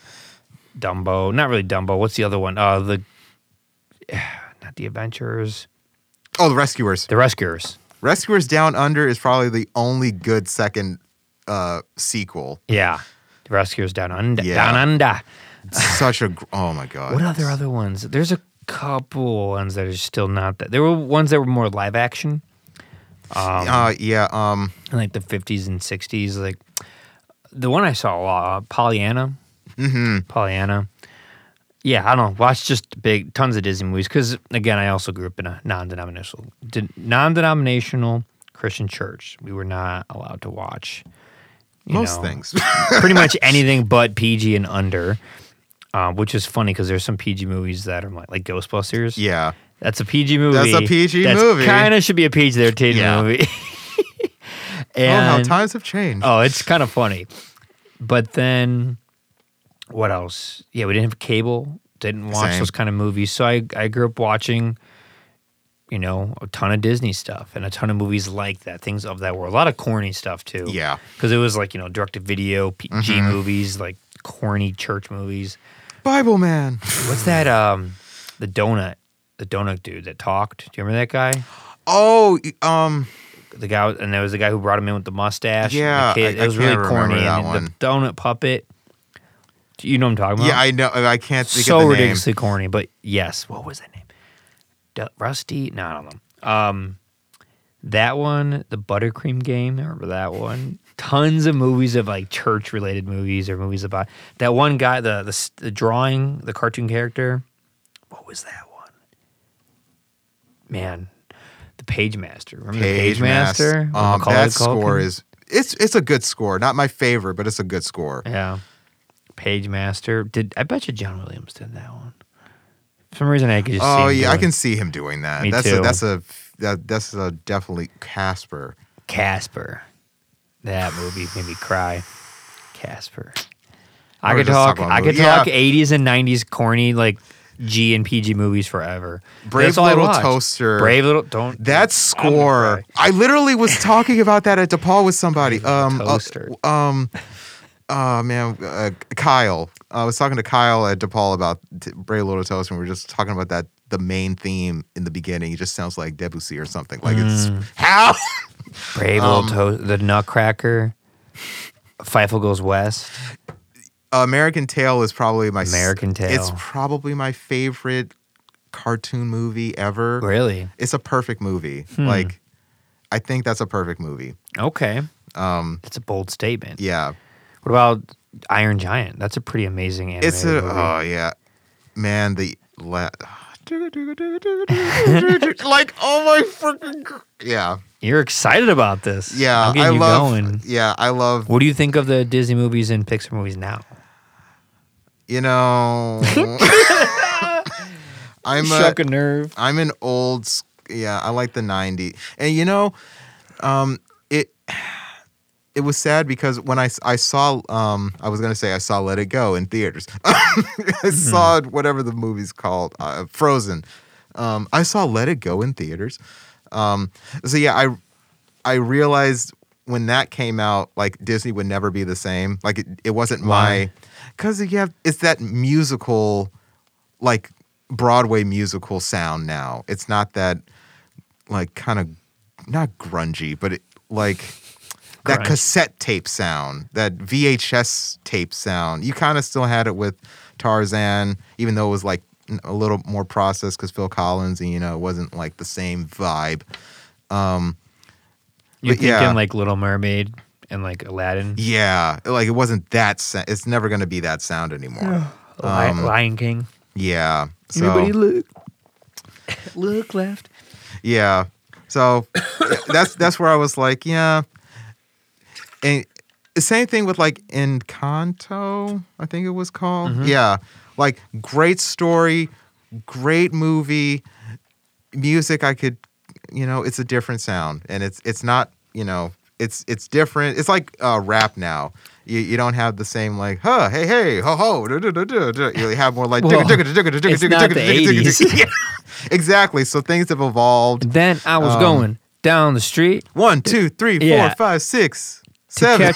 To go get this and wash my feet. It's not like that's so like 80s, but hip hop rap now is interesting because it is on a far wide spectrum from like the trap stuff to like we're in that world of like I don't know what they're saying. Like literally they're speaking English, but I don't know what they're saying, which is fine. It doesn't really do as much for me. I'm much more into stuff that is evoking a little bit more, not just about like partying or like pop culture being in the now, but more talking about things, problems, political, emotional. But I enjoy some fun stuff too. There's a lot of really fun R&B stuff out now, where mostly like the women that are in it, with how much they're leaning into like sexual lyrics, which is a much newer thing in a broad scope of pop culture. I think it's always been a thing, but now it's really acceptable and okay. So I kind of enjoy that because I'm like, men have had this forever. Like we've been like people have been singing about this forever. It's like women should have it too. Like why not? It's stupid to like we get it and you don't. But so I'm enjoying that because it's like nice to see that's happening. It's also just like it's funny, like not in a bad way. It's just like funny when the lyrics are so on the nose. Yeah. It makes me like laugh. You know, like WAP. You know, it just makes me like laugh. It's just like so in your face. And it's clever. It's very clever stuff. You're like, this is goofy. Like, but I'm gonna sing it and it's funny. And I'm kind of glad that people get mad at it. And like it makes me laugh. Like, who cares? Don't listen to it then. Like, whatever. I don't know. I also don't have kids, so I guess, same. I don't even know what it would be dog. like. He doesn't care, or she doesn't care what you listen to. Does the dog react to different things, like musically? No. No. Like I played when we first got her. I played this loud Prokofiev thing, and she was just sleeping through it. It's like whatever. There's man, crazy brass going on. Yeah. So Disney movies, you really, really enjoy. Yes, absolutely. Still to this day? To this day. Really? I will sing. I can still sing all the lyrics of most of these songs. I think I could too. If you played it, I'd be like, I'd be right there. Because again, when you have them hit you as a kid, and again, it's like the ABCs at this point. Kids who are listening, there was no streaming services in the 90s. You either owned the movie or you went to Blockbuster, Hollywood Video, or Family Video, or a friend lent it to you. Like, that's it. So you would rewatch stuff a lot, just like how people rewatch and binge. I'm going to rewatch that show. We did the same thing, but it was with Aristocats or Fox and the Hound, you know? I just realized something about the new Disney movies. So, okay, back in the day, like you would have the Aladdin movie, and you have the movie version of the song and the album version of the song.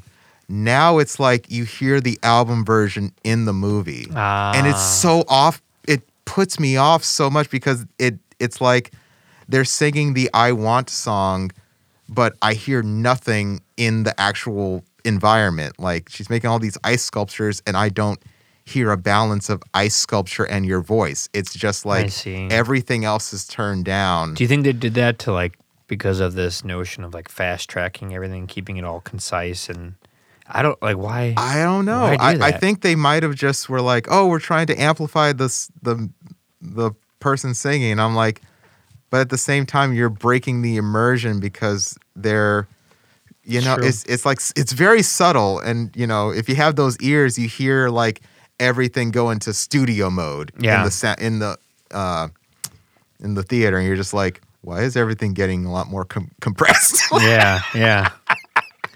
What are your thoughts on the remakes? Like the most recent Lion King? You know, that's a big. I really wanted them to work. The only one that I really liked was Jungle Book. That was a really interesting way of updating it. I enjoyed that one too. It was funny. Very funny. Yeah. And I really appreciated what they did with that one. What about I haven't seen The Little Mermaid. I heard it was good. I don't want to see it still yet. I want to wait until I just happen upon it. Yeah. But I heard it was good. Thank God. Yeah. Oh man, the Aladdin one made me so mad. Oh my God, it was terrible. I didn't even want to. I just wanted to see one scene. I didn't watch the whole thing. I just wanted to see one scene from the Aladdin movie, and that was the snake fight. Yeah, it was bad. The Aladdin one. If you haven't seen the movie, I had to watch it because Aladdin was like my favorite of all of them. I mean, that came out. I mean, I was born in '89. That came out, I think, '92. Was the first one. I was going to say 92. Return of the Jafar was probably like 93 or 94. And then I'm looking out for me. King of Thieves was like 95, 96. They kind of did them quickly. Mm-hmm. I loved all of them.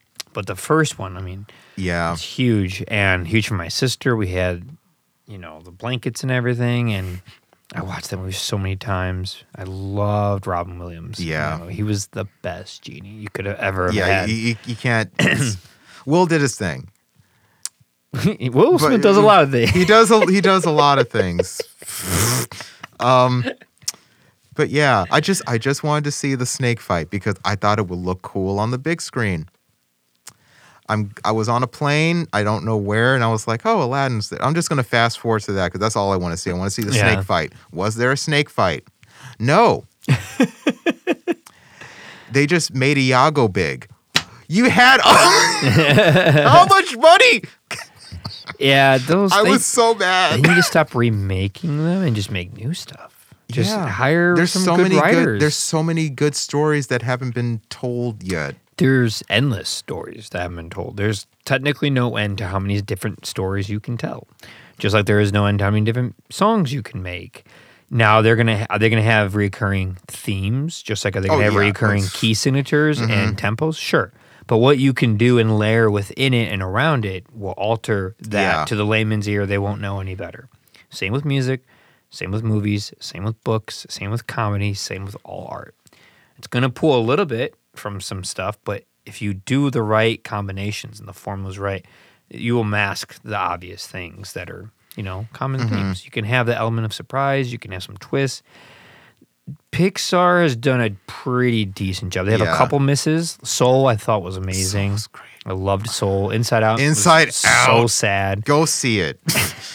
But Onward was okay. It was fine. I didn't see that one. It wasn't bad and it wasn't great. It was like, this is fine. Coco was pretty cool. I enjoyed Coco. Yeah, Coco was, it was good. The last one, was it Enchanted? What was the last? Oh, I can't remember. The Good Dinosaur was also okay. Oh God, that's oof. What? We thought, okay, so me and my sister has a son. And we were thinking, oh, we'll just watch a movie to kill the time. We were like, oh, this looks cute. Good Dinosaur.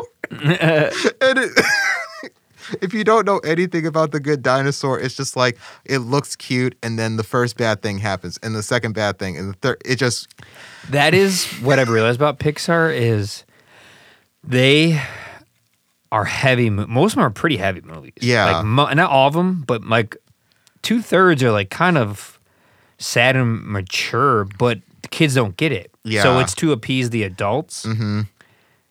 Get anybody in the mid-range to get them thinking, like teenagers. You Yeah. can kind of get a lot of it, but not all of it, because they haven't been adults, haven't dealt with like serious stuff, death, not achieving your goals, resenting people. Like, they don't know about that yet, Yeah. but they could think heavily.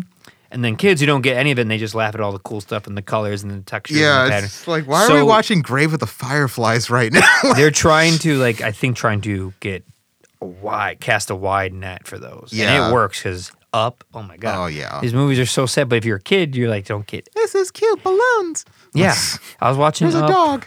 I was watching Up yesterday with my niece. She's 2. And she didn't get any of it, but she's just like laughing and giggling. Yeah. And I'm like, this is sad. None of it makes nothing. So it works. Their movies work, but if you're an adult, you're like, man, this is pretty sad. But Yeah. I hope they don't botch it. I hope they keep trying to spin out good Pixar, stuff. if you're listening to this, you're doing great. We love you. Pixar, if you're listening to this, you should probably retire Toy Story. Yeah, they should have ended with 3. Yeah. 3 4 was fun. 4 was fine and what unnecessary 4 did well, for me. though, was the CGI animation was so good. Oh, the yeah. animation was, I think, the best I've ever seen in a movie ever. Like, better than all the movies I've ever done. 4 was, when it rains, the first scene when they're showing the house in the rain, they're outside and trying to get the car out of the little gutter. The rain looks like rain. Yeah. Like, you're like, oh, it's raining It's in the amazing. movie. It looks so real. I can't believe it. And I don't think there's ever been a computer-generated animated film like that good. But it's like Toy Story. They can put the most money into it. The best animators, What about Pinocchio? Have you seen Pinocchio? I haven't. And actually, funny. It was good. I liked it a lot. The original Pinocchio, my favorite scene was the clock scene. Like just like all the different time signatures happen at the same time. Ding, Oh, yeah. ding, ding, ding, ding, ding, ding. Like I have it on my phone right now. Mm-hmm. Apparently, my mom said I watched that tape until it broke. Like that was my movie. Apparently, random aside. Mm-hmm. But yeah, toys. I know it's a good score one is Fantasia. Yes. The original one from what, the 40s? 42? 47? 40 something? The newer one's fine. What about Fantasia beautiful. 2000? Is that the one? Beautiful. Yeah. Not the the human stuff is like I could do without. Ooh, I know a movie that was really cool. Do you remember The Great Mouse Detective? Yes, that score is amazing. That movie's awesome. They'll never re-release it though because of one scene. Why? Let me be good to the striptease scene with the with the blue. Oh my God, I forgot about that. Right? I think that came out in the late 80s, 88. Yeah. And I haven't seen it since I was probably movie. 10. But I used to love it. It freaked me out. That movie's freaky. Yeah. It's dark. It's weird. Great movie. So wait, if they re-released elaborate on that scene because I can't remember it. Well, that's the thing. If they could, like they do this with their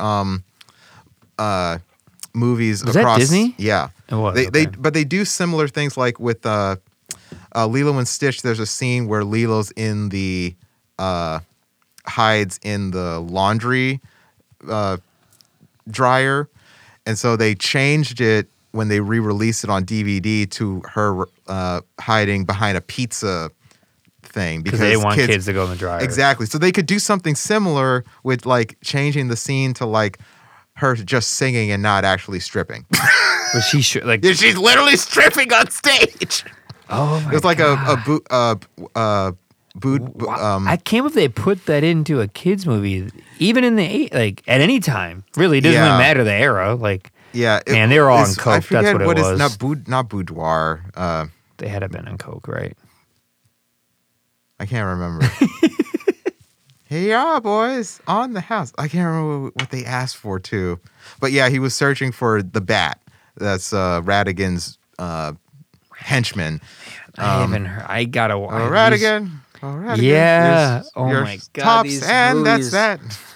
I haven't seen them in so long. Dun, dun. I have that on my phone too. Dun, dun, dun, dun, dun, dun, dun, dun.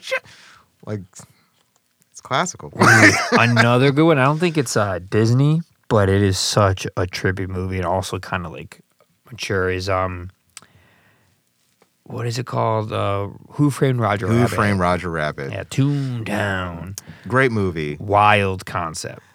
Super cool and there's a really good breakdown of some of the scenes of that movie when you're first getting into it with whoever the guy's the detective. I wish I remembered. Yeah, I wish I remembered the channel on YouTube because it's a really good channel.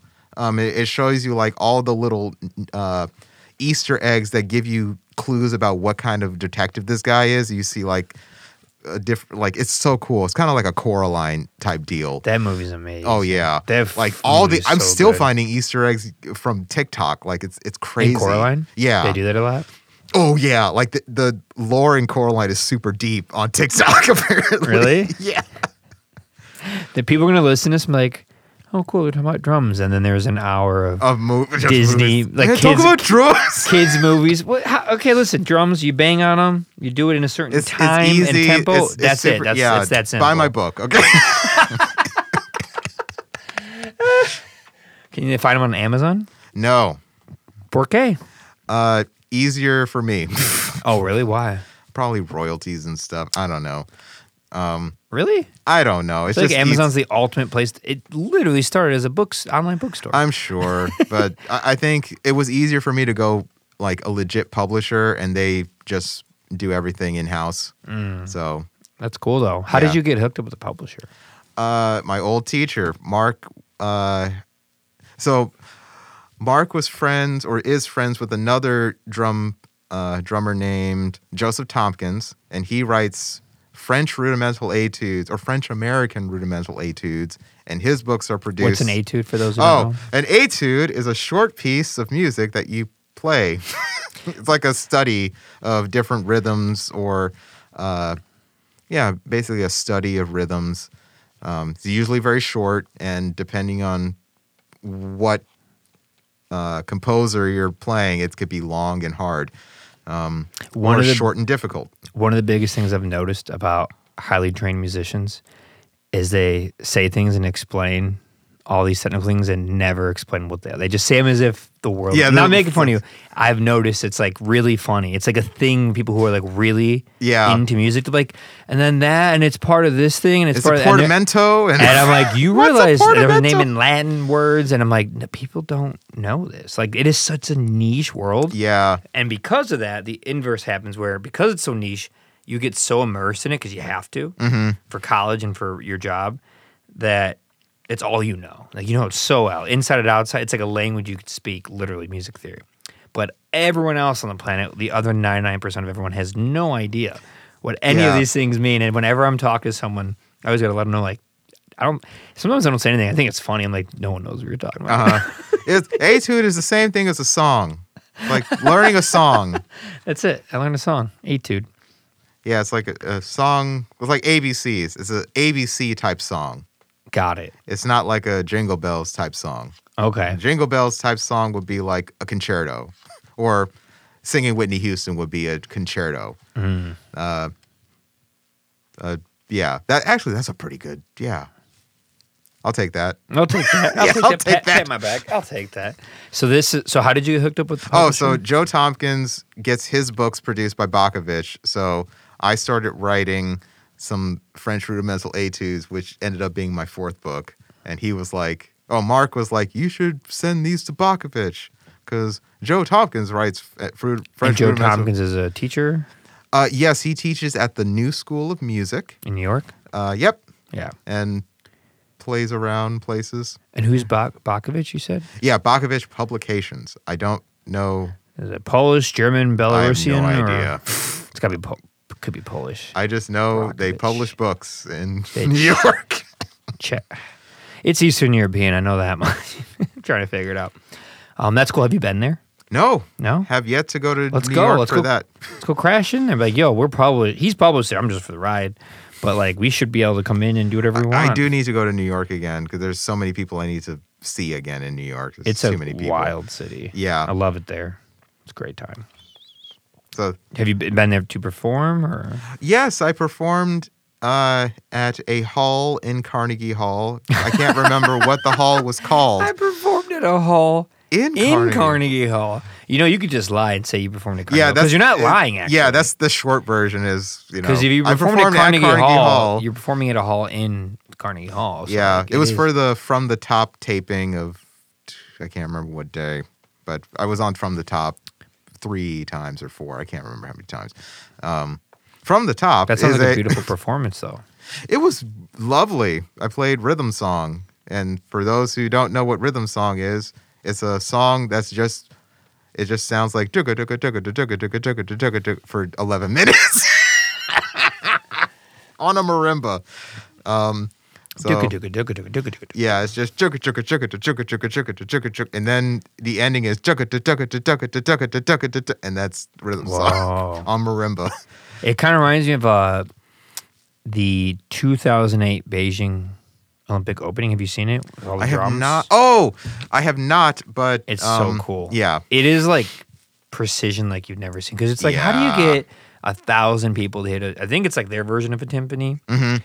Taiko drums all at the same time. Like they're hitting at the same time. Like you could be 500 feet away and you're somehow hitting at the exact same time. A guy like I don't know how you do that. To be honest, that's so hard to like get that precise and on time, and it's so cool. It's organized. I don't know. It's awesome, remarkable, inspirational. It's 9/11 today. Yeah, that's crazy, right? I think we briefly talked about that when you first got here. Did we? I don't even remember. Maybe we didn't. I think I've talked about it a couple times today, so I don't even know if I even talked about it. That's crazy, though, right? Do you remember it? Where you were? At school, and then I wasn't at school. Like I remember getting there, and then fourth grade, right? Beasley Academic Center. I can't even remember because I think if we're you turned 32 in November, so you're born in 91. Yep. And I turned so you would have been in fourth grade because I was in sixth grade. Yeah. Wow, that's crazy. 22 years ago. Yeah. That was a really messed up, terrifying thing to see. Yeah. Wow. somber note. Yeah. And nothing's been the same since. Nothing has been the same since. I can't believe that you used to be able to just go to the airport and your friend, like you can go to the airport right now. If it's 2000, the year 2000, I could just go with you. Well, yeah, walk up to the gate with you. I don't think I and was then leave. ever. I don't think I was ever in an airport before then. Well, So just look all at the movies and shows.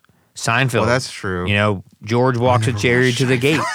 Any show, anything, anytime there's a movie or show with showing it, people just like go to the gate with each other. There's no TSA. I think there was probably a small amount of security. Like you probably do go through a metal detector, but that's it. And then you just keep going. I don't even know, but it was really, really minimal, and anyone can go with. You didn't you just need a ticket to go. You just couldn't get on the plane without a ticket. Yeah. But like your friends and family can go with you. Yeah. Because I used to go when my sister flew before that. I remember going to O'Hare Airport and walking up and chilling by the gate with her before she left. And like, that's it. And you just leave. And now you couldn't. Not anymore. Which is good, but I can't believe they weren't doing that already. Yeah. That's what confuses me. I kind of feel the same about COVID. Like, you're in a doctor's office where sick people go, and you're just there. You don't think about like, oh, there's a lot of sick people at the doctor's office. I don't think about germs, you know? Yeah. It's like a heightened awareness that in some ways you took for granted, and in other ways it's like it was nice that you didn't have that heightened awareness. It's like being a kid. Yeah. Kinda, you know? Ignorance is bliss. It's that kind of thing. Yeah. I mean, As good as in its bads. Yeah, when you hear about our parents and like how they might have navigated or traveled. I mean, my mom or dad will always be like, "Hey, that's before they gave you DUIs. They just put you in the drunk take overnight and like give you like a ticket and let you go, or like slap you on the wrist." You know, like it's like really for like being hammered and driving. Like now you get a DUI. Like everyone does who does it. You know, very little exception to the rule. Yeah, and flying. It's just. To be like, wait, they didn't check anything? That's how people were smuggling the drugs and weapons so much back in the day. It's like, wait, so people were flying commercially since like, I think the 40s or 30s, and it took them 70 years to like actually check like, hey, thoroughly. We should probably look for this. Like, this is a flying bomb in the sky. Yeah. Filled with tens of thousands of gallons of jet fuel. Like, this is no joke. Yeah, I don't know. It's bizarre how reactive our protocols are, not proactive. Railroads, car accidents with the seatbelts. Yeah, for it's like millions of people would have lived if they had seatbelts. Exactly, it's like hindsight. They had the knowledge of engineering for the physics of a car, but they couldn't think of the physics of when a car crashes. Like really, it's like I don't know. I almost felt like deliberate, gross negligence. You know. Yeah, same with I just finished that show Painkiller. Have you heard about it? I haven't. Have you heard of it on Netflix? It's about Oxycontin, the pill that's the painkiller, and the Sacklers are the family who like kind of created it and had Purdue Pharma. It's evil. It's a brutal show.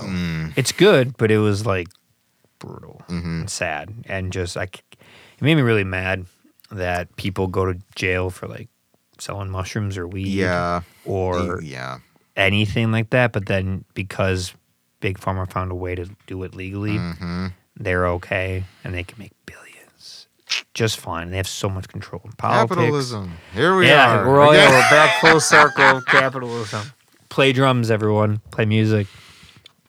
Man, what time is it? 7:30. Is it really? Yep. Wow. We've been talking for a bit. Look at that. You said you talk about movies and, Yeah, I mean, I could talk about movies forever. I'm a big movie person, but I haven't watched those Disney movies we mentioned in forever, like since that era. Yeah. I probably stopped around 12 or 13. And I haven't really watched them since, but I remember them all so well because I watched them so much in that time, over and over again. Do you see like Barbie or Oppenheimer? I want to see Barbie. I heard it was exactly what I thought it was going to be, which is great. I'm glad it is exactly what I thought it was going to be. It was fun. I enjoyed it. So I have yet to see it. Have not seen Oppenheimer. Do not want to see Oppenheimer. Oh, really? You don't want to see it? Yeah, just because I knew it was going to be what it is, and a lot of the things it glosses over necessary voices in that time period, like landowners who had, I can't remember the whole thing, but yeah, it tells a certain side of the story. Well, yeah, I mean, of course, which is like fine. Yeah. I'm sure the actor, who I absolutely love, did a great job. He probably did. It's a movie I don't need to see. I loved it. It was amazing. It was wild. It was very overwhelming. I'm sure. Yeah. Yeah. But yeah, I mean, it's a dark subject matter, and it's the point of a movie like that isn't, it's not possible in 2.5, 3 hours to show the Germans, the Japanese, Americans, English, French, like what everyone's experienced through that. It's like, that's if it was picked up for HBO for a whole limited series. Then you can do that stuff. Yeah. But when it's just a movie, that's the problem with movies. It's the pros and cons of movies. They're like a snippet of what happens. But then what I like now that enough movies have been made in history, especially like the last 30 years of high quality content, you can watch Dunkirk. Have you seen Dunkirk? Which the opposite, opposing to that, is The Darkest Hour, which came out the same year. But then you can watch Saving Private Ryan, and then you can watch The Thin Red Line. You can watch all these World War II movies, and actually, in one movie, they couldn't get all the stuff. Yeah. But you put them together, and you actually have your own miniseries of it. The same is true with like 1917 and All Is Quiet on the Western Front. Great and then movie. The documentary that Peter Jackson did, They Should Not Grow Old, about World War I. So if you watch all three of those, then you get German side, American side, and then the objective historical looking back at it, not cinematic, because it's supposed to be a documentary. So like that's what I like about it. That's like what Oppenheimer did. If you take that and you watch it along with all the other movies, it tells another section of it. Because if you wanted to get everyone's experience, which is another valid point, it's like then I need 20 episodes. Yeah. Because there's not enough time to just do all that. It's so much to have enough attention to detail. It's also very creative. It's very played on the psychological stress that he went through. It was mostly just focusing. That's why it's called up, like just on him and like what he went through having to do that, and he felt awful about it, and nobody cared, and the politics loved it. They were like again playing on capitalism and politics and about winning, and he was just like I become, I have become death. Death, destroyer of the worlds, Some cried, some laughed, some were in silence. Yeah, at some point in your life, you find yourself watching it. It was a pretty remarkable, visually, sonically, score, all that was just beautiful. I don't know if I'm in a place I can see that right now. But, yeah, there's some movies like you see it once. That's you only need to see it once. It's. I like the dark ones that provoke it, and I like to feel it. I like to remind myself why it's important that we don't ever do this again. Yes, that's kind of what it was. Yeah, because it's like if he felt that and he lived, what did the rest of the world and Japan and Hiroshima and Nagasaki? What did they feel? Yeah, part of me is like I don't want to see it because I know I'm going to get angry about like we haven't apologized for this. Like this is one thing. Yeah, I don't know about no. Yeah, yeah, and it is dark because it also shows how ruthless people are in war. Like what they do. Like there's a scene, spoiler, in the movie where they're kind of trying to figure out what cities to drop it on, and one of the higher generals, 3-4-star generals, just with no feelings at all, just kind of like, well, not Osaka. I think it's Osaka. I think he's like, not there because my wife and I honeymoon there. It's a nice place to visit, so we won't do that one. And he just but like doesn't care. It's just because he's been there before, and he so not that one. Let's pick Port. Yeah, see, I'm already getting. But like that's just they did that here, and guess what? Other countries did that when doing stuff to us or to like it. Yep. That's what All Is Quiet on the Western Front did. Yeah. It put you in the shoes of because we're always like, those Germans. It's like, wait a minute, what is it like? What to is be like that? Exactly? So it's like, the generals did that, but the other ones were doing it too. Like, you think the generals in Japan when they bombed Pearl Harbor and killed all those people and innocent people, like Do you think they weren't also thinking of those things? Like it's just chess, and we need money. And regardless of going back of why they were provoked to do it because of us throttling the oil, to Japan. It's complicated, right? I don't have all the answers. I'm not a strategic military person. Only more I'm questions. just saying that it's complicated and both sides are doing stuff sometimes nefarious, sometimes with no remorse. Sometimes they feel bad, but they have to. Sometimes they're following orders. Both sides are doing it, and both sides have their takes on it. But yeah, it's an evil, awful, terrible game that I wish we didn't have to play, at all. I like drums. That's all I want to play. I like drums. Besides Whiplash, what are some other good? Drumline. Yeah, Drumline's good. I think so.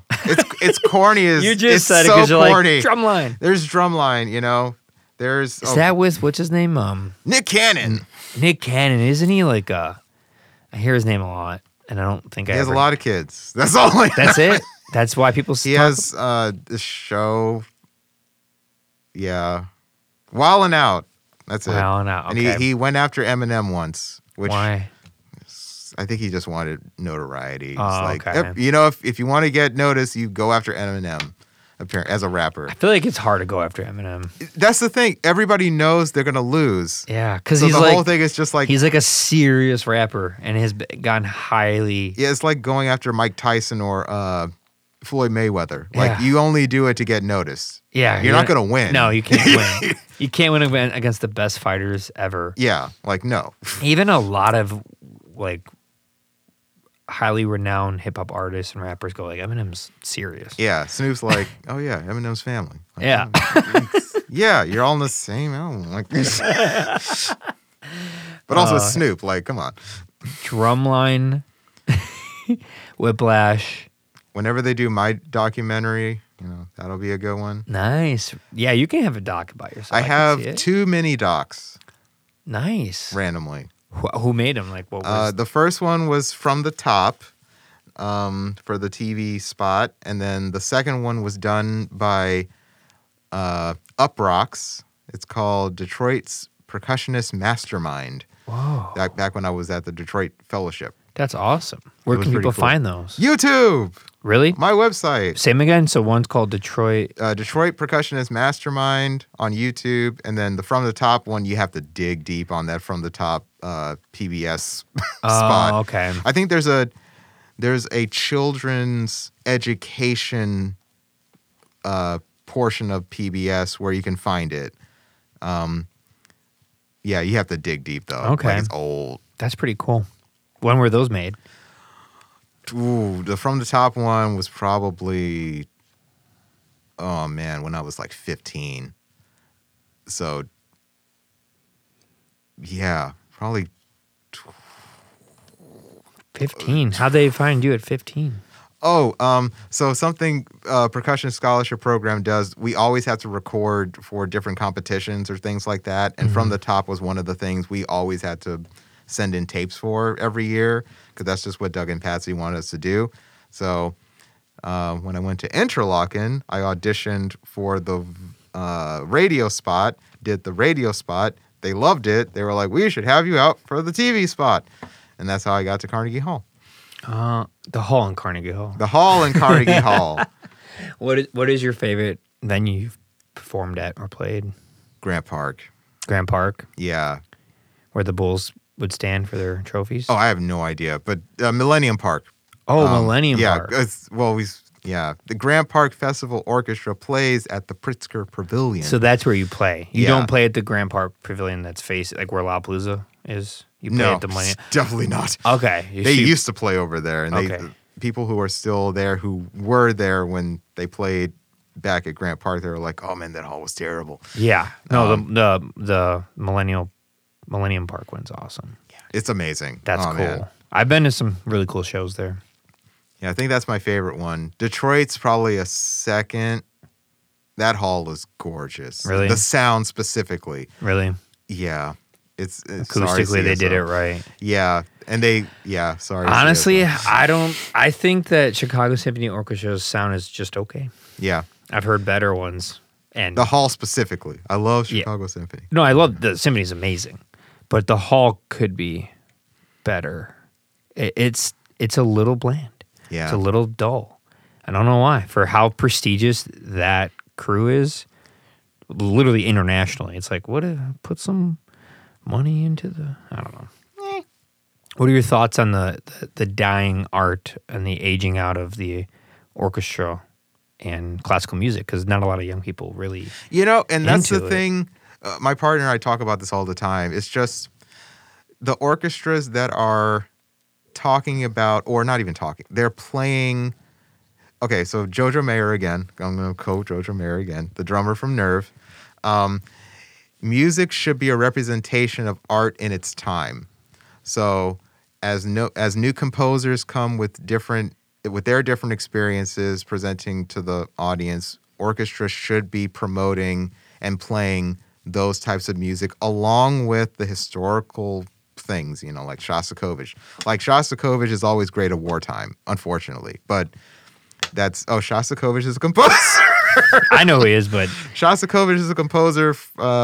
He was very angsty, wrote about how much he hated war, and his music is so great. The Fourth Symphony is so depressing. Don't listen to that one.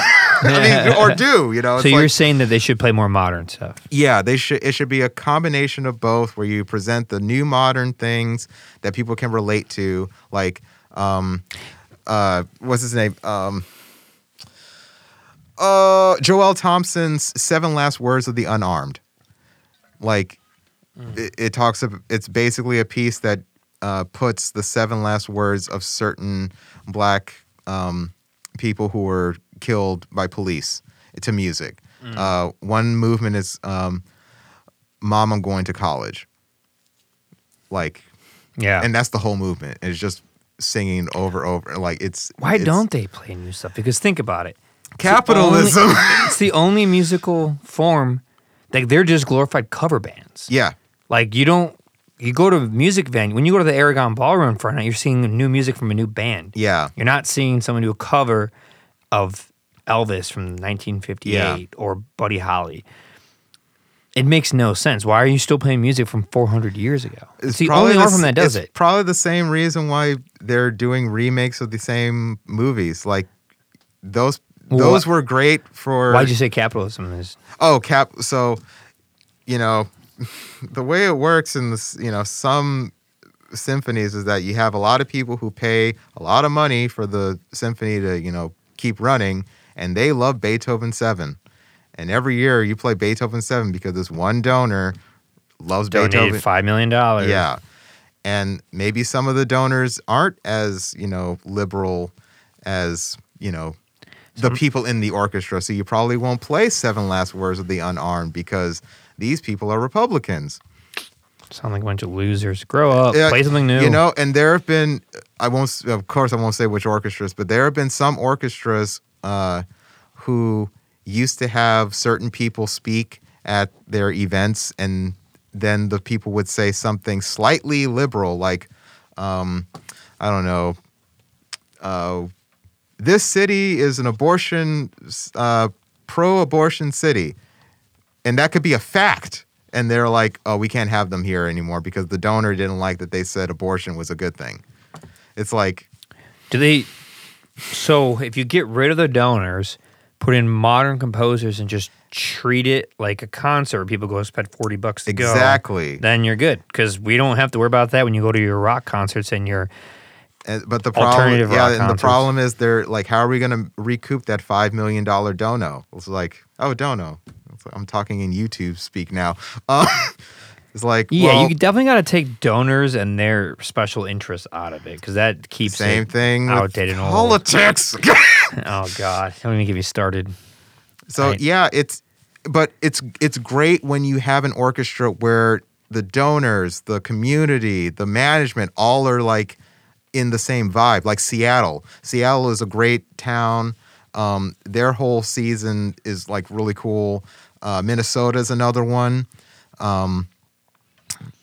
It's cool when it works, when the institution represents the community, and it has the community in mind.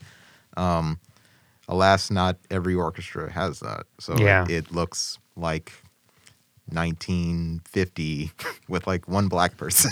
Right.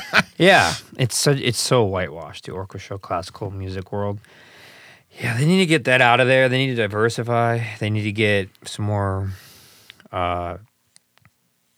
more minorities, more women, and less old people and less old money. Yeah, less old money. I don't want to see the names on the wall who don't. I don't want to see the companies. When I see that's these the tech other firms thing. Like, and these finance firms and CSO, when I see their firm names on there, I'm like, what is that doing there? Like, this is supposed to be amazing, traditional, like awesome art telling, hundreds of years of stories in this. This is why I really like Grant Park, because we've always done, well, even before I was principal, they've always had a combination of the classics that everybody likes, like your Beethoven 5, your Shostakovich 10, and then newer music of people, underrepresented groups, deep contextual pieces.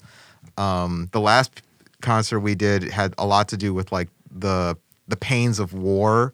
So I think it was a Shostakovich 8 and I forget what the other piece was. It might have just been Shostakovich 8, but like, things that actually matter, has a reason for being programmed and not just let's play the greatest hits.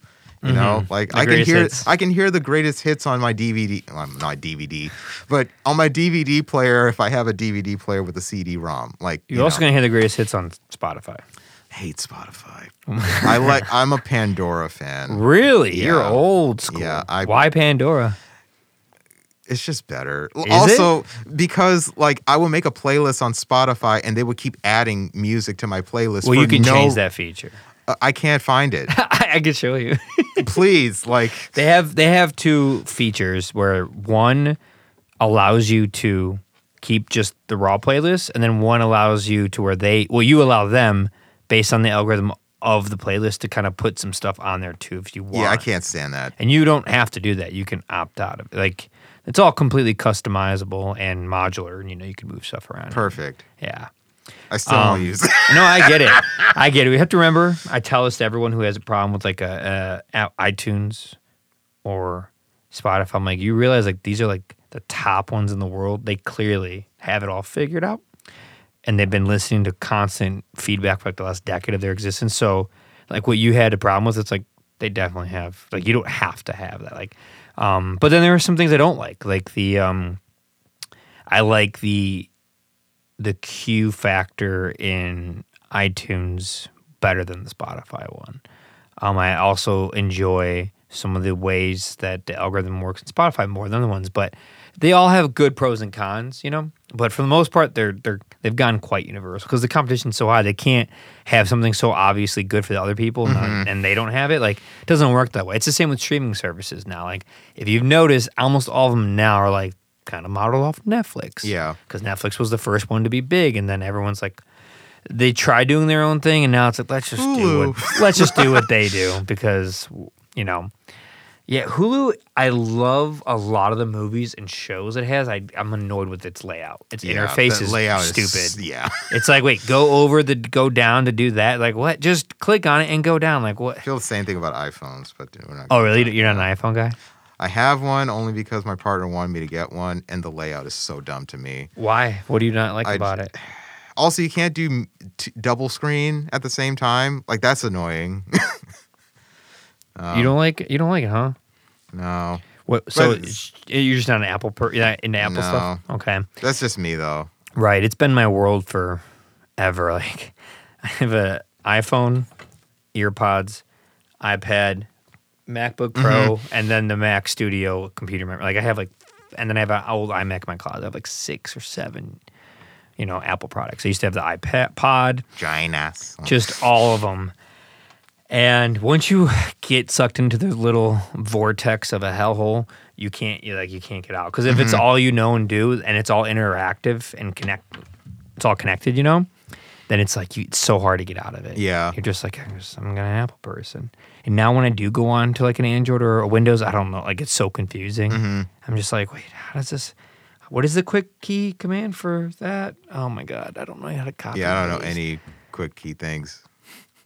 I just know things I can't do that I used to be able to do that were really helpful on Android, like double screen or being able to just hold a thing and be able to download it directly. I can't remember. There's a couple things I need like 3 steps on an iPhone that was 1 step on an Android. Okay. See, I don't know about all of those things because I never used Android. So I mean, I have like, my mom has one. So if I was like choosing music, I had to like go through and I was confused because I'm used to the way I Apple can't works. download a piece of music on my iPhone. I need to download it on my iPad or my Mac and then transfer it to the iPhone. Like it's like if you wanted to do like an actual file. Yeah. Yeah. I know what you're it's saying. like, why is this the 3rd step for, so it's annoying. I feel you on that. No, yeah, they got me hook, line, sinker. I'm stuck. Thanks a lot, Apple. You ruined my life. Apple, if you're listening. Tim Cook, if you're listening, tell the ghost of Steve Jobs that he should have had Western medical intervention. He'd probably still be alive, but what do we know? Is there anything you'd like to plug before we end? Drummojo.com is my website. I post philosophical and nerdy drum stuff on there. So if you like philosophy, I guess look at my stuff or read Bruce Lee. I have a whole book list on my website of all the books that I read leading up to all the craziness that I do. So like acting, philosophy, Bruce Lee stuff, Tao Jeet Kune Do. Please read that book. It's amazing. Tao Te Ching, read that book. Even if you're not into Buddhism, just read it. It's a great book. Actor's Way, Actor's Studio. It's like everything. And people can find you on social media. Social media, Josh Jones Drums, Instagram. And then Facebook, I have too many friends on Facebook, so don't look at me there. TikTok, I'm on TikTok, but I don't really care. Yeah. TikTok is toxic for me. Like I posted a couple videos and there were so many trolls on there. Like it's so bad. You should ignore them. Oh yeah, I just barely post on there now just because I don't want to deal with it. I don't have a Twitter. I mean I do, but I'm never on Twitter. You mean X? It will never be X. It's like the Willis Tower. I'll never call it the Willis Tower. It is the Sears Tower. Sears Tower, Comiskey Park. I forgot about that. Okay. Yeah. Well, cool. That's it. So, okay. Pretty much social medias, they can find you by your Instagram, name, Josh Jones. Josh Jones. Instagram. Or Google my name. Google his name, Josh Jones. Support him. Go out to see your shows. When do you play at the Pavilion next? Next summer. Next summer? We play from middle of June to the middle of August. I'm definitely going to come. It's free to the public. But we do like donations. Yes. Buy us a coffee via the number. I forget what the number is. That's awesome. Well, it's if nice if you see me on the street, say hi. Josh Jones. Josh. You'll hear that and you'll know like that was him. Hello. I'll do some sort of voice. I'm very friendly. I promise. You're a nice guy. I try. It was nice to meet you. Dude, we have to do this again. Yes, I feel like should. we talked about everything, and we still have a lot we could talk about. We definitely should do this again. We'll do it in a couple months or something over winter. Talk about the new updated parts of your life. There will be a ton, I'm sure. When your things are more books busy. That's good. That's good. I'm glad for you. It's good when a musician is like doing the thing, especially when they come from the south side of Chicago. It's a hard place, so I'm happy for you. Me too. Very happy for it. That's awesome. So keep doing it. And for those listening, remind yourself that you can do some things of importance to you. Set your mind to it. Work hard. You can do it. Cool. Thank you, everyone. Ciao.